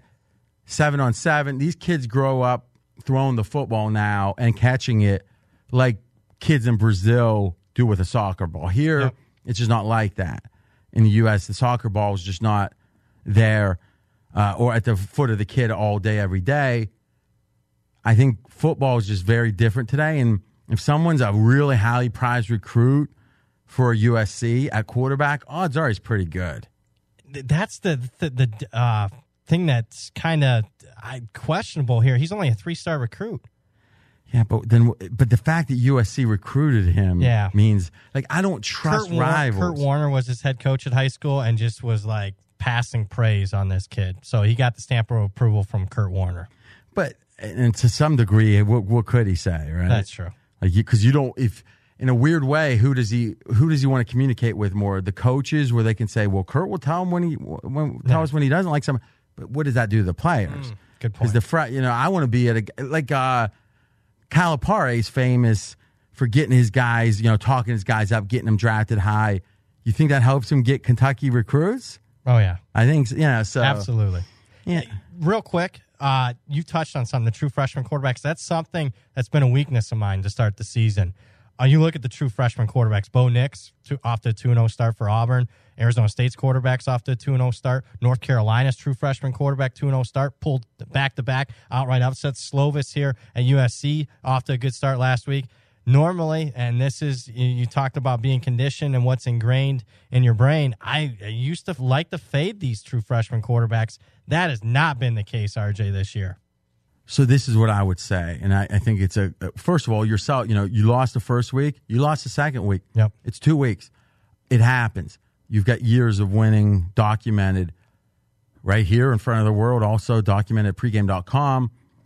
What I would say is being willing to evolve and figure some of this is bad luck, not so much bad beats, but randomness. Whereas you're going to have games that you're on the right side and you lose by 21, and you can't necessarily point to things. The ball is not round, especially right with football. There's turnovers, etc. But you're saying, what could I be doing wrong? And that process is very important. Now, the flip side is if you start second guessing yourself, it's the worst. So you want to be judicious about making changes, but always be thinking. You want to. It's almost like a cut. Or measure twice, cut once. You want to always be thinking about what changes to make, but only make them judiciously. And I think you're doing that as well as anyone could. And I can see the narrative with these quarterbacks. You mentioned the 7-on-7s. But, yeah, and this was what I was going to say. The second part of it, to kind of frame the rest of the conversation, is what I would say is you need to have two things, I think, to feel good about a freshman quarterback, because historically you don't. One is it is a very elite player, or talent-wise. And number two is it has to feel like there was a choice. So meaning it's easy at a USC, at a top school that's going to get the best quarterback. They're not recruiting any quarterback that isn't talented. Some talented quarterbacks work out, some don't. Experience does matter. But worst case, if you got a very talented quarterback that has a good chance of working out, that's a little bit, or that's inexperienced, that's not as good as a junior that's already proven it. But it's so much better today than it would have been 30 years ago. Yep. Where I would say it still was like 30 years ago is if a guy gets beat out. I'm always interested, like, they were saying, well, this Ohio State guy, he wasn't even necessarily going to be the starter. But it's like, that's the point. The Buckeyes saw him day after day, and then he vanquished the other people, which means he's better. So I think, and again, I don't think I'm coming up with a exact like A then B then C about deciding this. There's more passing, thus passing's easier now. These quarterbacks are mighty good, and they're especially good at the best program. And I guess it's an aside, which is as you're trying to assess how good someone is, if the coaches decide on them, I'm more optimistic. And again, the USC is an example of that's not the case. That the other guy was clearly the starter. But the fact that it's USC, probably I was a little optimistic. But if a guy beats a guy out and then that guy gets hurt, now I'm less inclined just because the coaches knew everything and they made the choice. Yeah. So I not a unified theory yet, but final thoughts on it. No, it makes a lot of sense. And I'll add one more. I think what I'm seeing as far as high school kids, specialization too. Used to 20 years ago, you played 3 different sports. Now these kids are playing one sport and you're specializing. You're going to quarterback. And you mentioned this, RJ. You're going to quarterback camps when you're 12, 13, 14-year-olds. Quarterback specialists. So it's something that I'm going to have to alter my thinking a little bit. I need a bigger data sample size. But the narrative makes a lot of sense to me. And remember, you're always going to want more data, right? Yeah. So it's between what you think is the case and using the data to try to back that up. That order is very important. If you're using the data to find out the truth, you need a ton of data. So saying that in slightly different words is such a key point, is data revealing the truth to you, you better have a ton of data. But if you have what you think is the truth and you're trying to verify it, yeah, you want more data, but it can help verify it. Listen, let's say I came up with a new theory and it made a ton of sense. It was a system, and it was like, if a left-handed quarterback has a night game, but he's got red hair and it's east of the Mississippi, and I say, you might say it's back fit, but oh my God, 73%, 300 reps. Okay. If the first game I have under that wins 70-0, do you like the trend more? Yeah, you do. But by only a smidge, right? Yeah. So, I mean, the more data you have, the more you can verify or not. But every piece of data helps. Yeah. Fezzik also likes BYU. He says it's a favorable schedule. Oh, let me do it. I'll do it as Fezzik. Ready? There we go.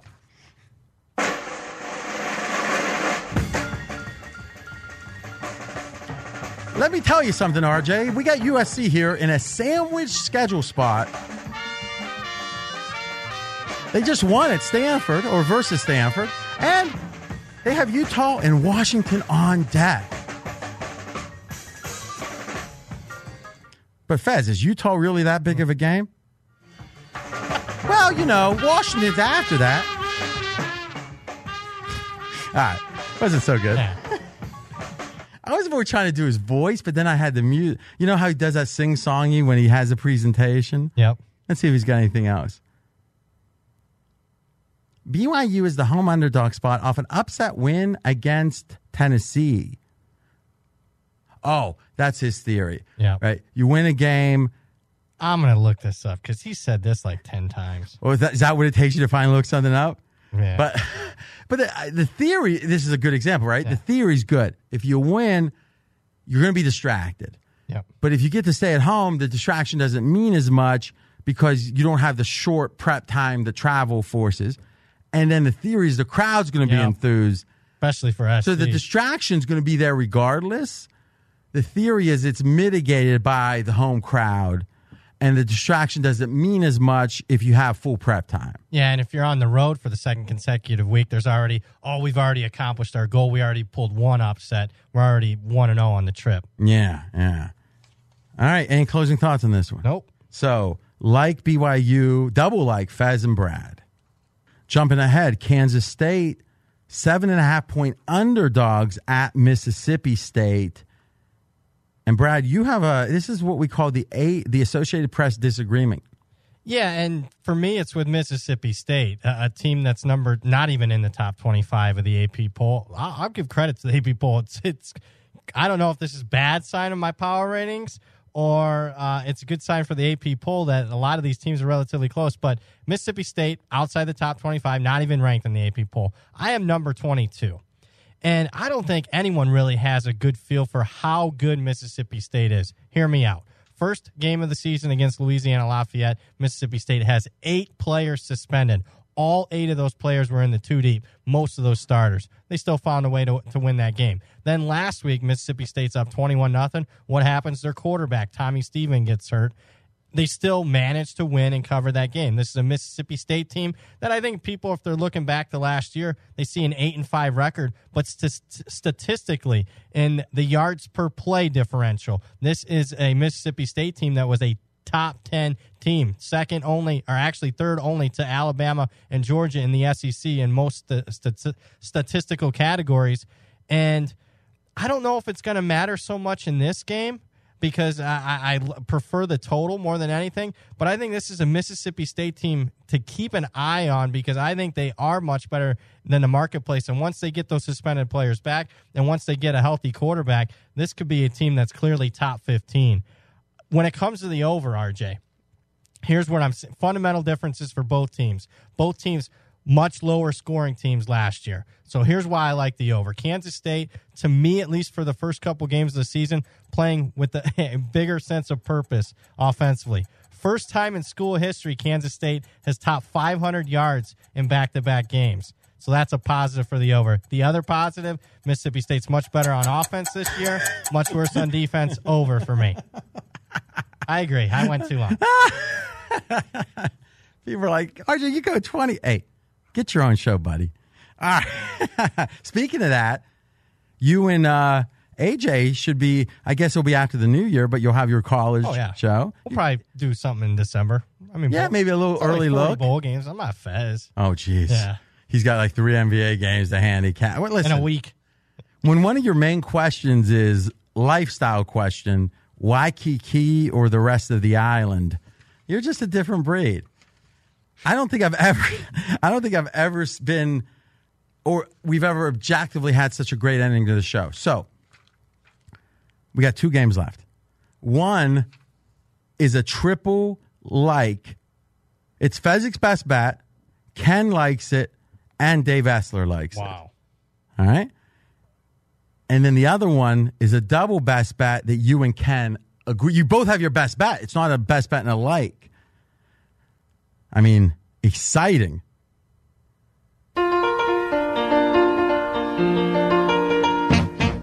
I'm going to say Blossom for you. We'll go straight into this. So let's do Essler first. We'll hear Essler's sound on this, and then I'll read to you the Michigan State notes from Fez, and then you can give your final thoughts.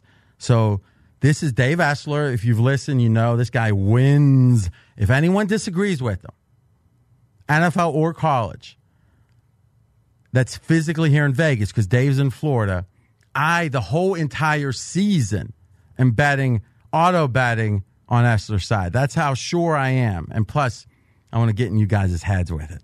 Meaning, if Brad loses 2 in a row to Essler, then I'm going to start taunting him. Essler wouldn't do that, and try to get him off his game. Just the way I am. All right, so let's listen to Dave first. Saturday, Michigan State. I bet this at -12 over Arizona State. It's a little more than that now. Still good. You remember these two played in Tempe last year, and we were all over ASU, knowing the triple-digit temperatures would wilt the Spartans, and it did. ASU scored 13 fourth-quarter points to win the game outright. There's the massive revenge angle for the Sparty. Gone from that game, ASU's quarterback and N'Keal Harry. And how much more evident is that when against Sac State, they scored 19 points as a 35-point favorite. Now they're asking a freshman quarterback whose first 2 games were at home against Kent and Sac State to play an actual team, a pissed-off team on the road who just beat a Western Michigan team badly, and many sharps thought the Broncos would cover that game. Sparty brings back their quarterback, their leading rusher, their leading wide receiver. I think Sparty makes another statement here. I think anything under -14 is a gift. Love Michigan State. I almost agree with everything that he said. That great handicap. Dave Essler on Twitter. Dave_Essler, ESSLER. Fezzik's notes. This is his best bet. He's got the 13. He does have 29 outs. He got his own lines. And luckily we don't let him do that in the pregame system. But, yeah, he'll give him an inch. Oh, yeah. I mean, you know. I'm the dirtiest player in the game. He says, huge revenge game. Last year, Michigan State lost 13-16, blowing a late lead. 2 key factors favored the ASU comeback. The temperature was hot, 100 degrees. And he says a late evening start time. What does that have to do with anything? No, super late start time. So the body clocks for Michigan State players. But wait a minute. You're telling me it was so late that affected them, but it was still that hot. I don't think it was still 100 degrees. It's probably like down to 90. Another Fezzik, right? Yeah. The high that day was probably 100. At that point in the game was probably 88. So you can't really say it's both. It's so late, it's almost midnight, and then it's so hot. Because all right. And then, then he says, Michigan State had last year's game slip through their fingers, but the loss was excusable. I expect an all-in effort in this game due to that loss. So really all he's saying is Michigan State lost a game they could have won. Now they got, and it was in Arizona. Now it's in Michigan. They're going to be ready for revenge. They're favored, so they might, they can keep pounding on them and trying to excuse last year's game. Yep. All right. Why don't you continue? Yeah, so besides those points, let's just talk personnel. And Michigan State's a team, RJ, in the last couple of years, I'd want no business laying a 13-point spread. Keep in mind, Michigan State offensively last year only averaged like 18 points per game offensively, even though they somehow managed to win 7 games. Here's what we expected from Michigan State coming into the season: much improved offense. This was a beat-up offense a year ago. Quarterback wasn't healthy. Offensive line wasn't healthy. But what we saw the first week wasn't good against Tulsa. Offense struggled. So down arrow, Michigan State. But what we saw last week was arguably and statistically Michigan State's best performance, RJ, whether it be points scored, total offense, big plays, big chunk plays, best offensive performance in 5 years. And because of that, I finally got that referendum of what I expected. And for what Fez also said, I also like Michigan State minus the 13. So this is literally a quadruple, like with one or two best bets. Essler's best bet. Ken likes Michigan State. Fezzik's best bet, Michigan State. You like Michigan State. And this is probably would be your second best bet if you had to have two. It would be. Wowza. Michigan. Where's that green button? How much would that cost me? Oof. Yeah, I was going to ask you. No. I don't do that. I might be crazy, but I like to get the best number when I'm crazy. 1 game to go. It's a rare double best bet. And Ken texted me. He said he's going to be able to swing by and just pop in, hopefully, for this. Hopefully by the time your handicap's done, Brad. Don't know about the future. That's anybody's guess. Ain't no good reason for getting all depressed. Fire up your pad and pencil. I give you a piece of my mind. Best bet for me is Virginia minus 7 against Florida State. But let me first set the line here and talk about it. It's the first time Virginia's ever been favored over Florida State. So you're going to – why is the line only 7? Because you're going to get those handicappers and bettors out there. Well, I can't lay points with Virginia. How are they going to handle being favored? They've never been favored over Florida State. But that sounds a lot like my dumb guy voice. It does. I love it. Hey, man, it's a sign of flattery. I mean, come on. But anyways, with this, it's just 2 programs heading in completely opposite directions. Virginia, you look at this program, Bronco Mendenhall is built it the right way. They're trending upwards each and every year, and this is by far his best team yet. We did a video, Sleepy and I, in the summer, and I said this Virginia team was trending in the right direction, and everything I've seen so far through the first 2 games only confirmed that this is the best Virginia team in probably 2 decades. On the other side, a Florida State team that I was high on. I'll be the first to admit, week 1 best bet was on Florida State. I expected Florida State to be one of the most improved teams in the country. Loved what I saw the first half against Boise State. Since then, not so much. And I was going to give Florida State a pass, the Boise State game, even though I thought it was borderline inexcusable. The team from Florida wore out in the second half against the team from Idaho. But I saw exactly the same thing last week. Florida State's up 21-0 against UL Monroe, and yet if it's not for a missed extra point, Florida State could have lost to UL Monroe on their home field after another disappointing performance the week prior. This is Willie Taggart, the head coach in the postgame. To me, I mean, just doesn't have the answers. He's bringing in, 2 weeks ago, a water bottle into the press conference saying his team's not hydrated. You're the team from Florida. And on top of it, I think Virginia can smell an opportunity to put one on Florida State. Very rare opportunity. This is a Florida State team that I question their mental capacity to take a punch. And I think Virginia's the type of team that's going to punch them in the mouth on Saturday night. And once they do so, I might even see some quit from Florida State against a guy that might not even have the job by the end of the year. Virginia, best bet, minus 7. I know this much. If I were, in some situations, I don't think you're even able to look at the name of applicants to a job because you could be if you like Irish people, you don't like, or whatever, right? If I saw the name Bronco Mendenhall, yeah. If that's all I got to go by, he's my coach. Yep. I like it. Great handicap. It harkens back. Oh, all right. Ken made it, baby. Ken made it. This is fortuitous. Yo, homeboy! Welcome to the hood, brother! But go ahead, Ken. So, finishing my point is something repeatable? Is this fixable? Is it repeat? Are these issues that are just like it affected the last game? Or are these issues that are, let's say, leading indicators of future problems? And it sounds like you think Florida State not only been playing bad, it's things that feel like they're just going to keep being a problem. Excellent question. And here's the data to back it up. At Oregon, a different program, his one and only year there, Willie Taggart, the head coach, dead last Oregon was in penalties. Last year, Florida State, new program, same head coach, Willie Taggart. So dead last means the most penalties. Most penalized team in the country. Florida State last year, most penalized team in the country. This year, right now, Florida State, one of the most penalized teams in the country. This is a systemic factor that is a negative for Willie Taggart. And where was he coached at before? What was the program before this? Western Kentucky, South Florida, Oregon. Okay. If you're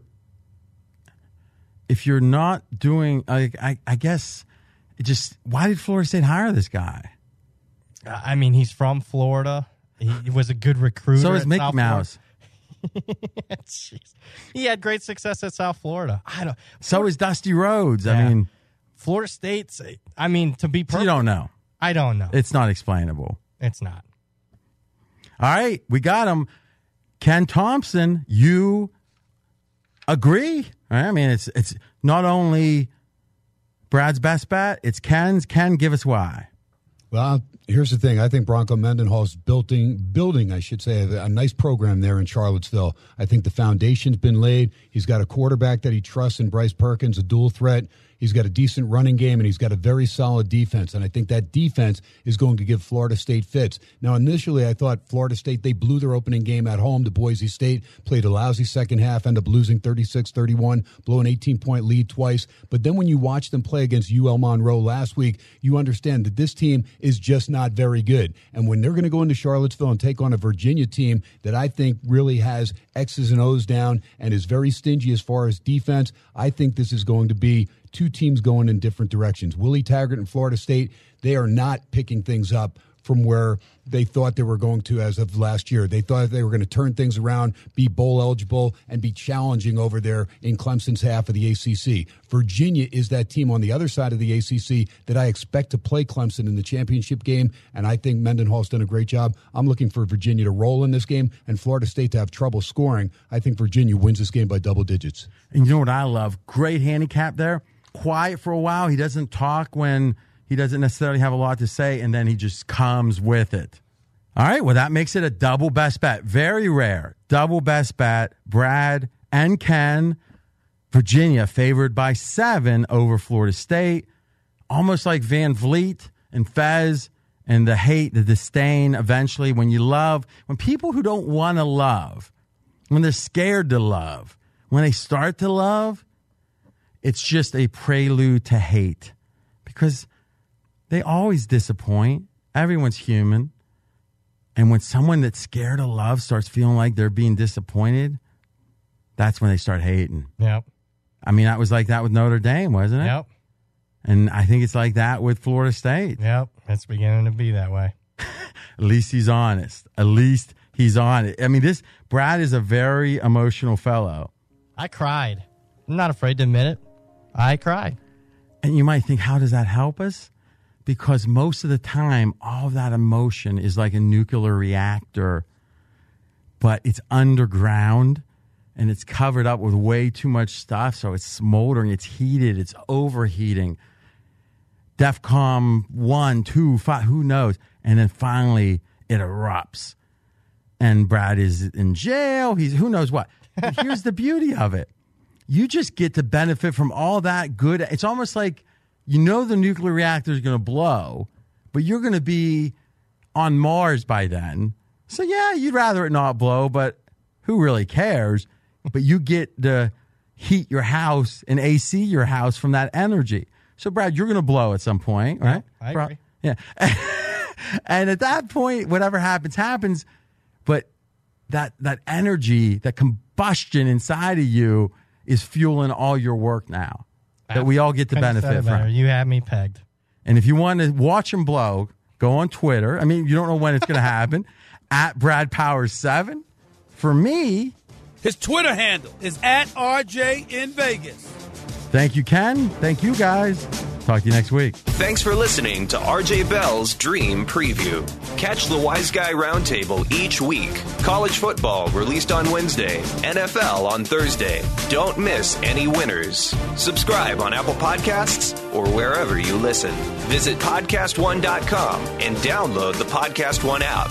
Have a question for RJ? You can contact him directly on Twitter at RJ in Vegas. Live the dream with us each week.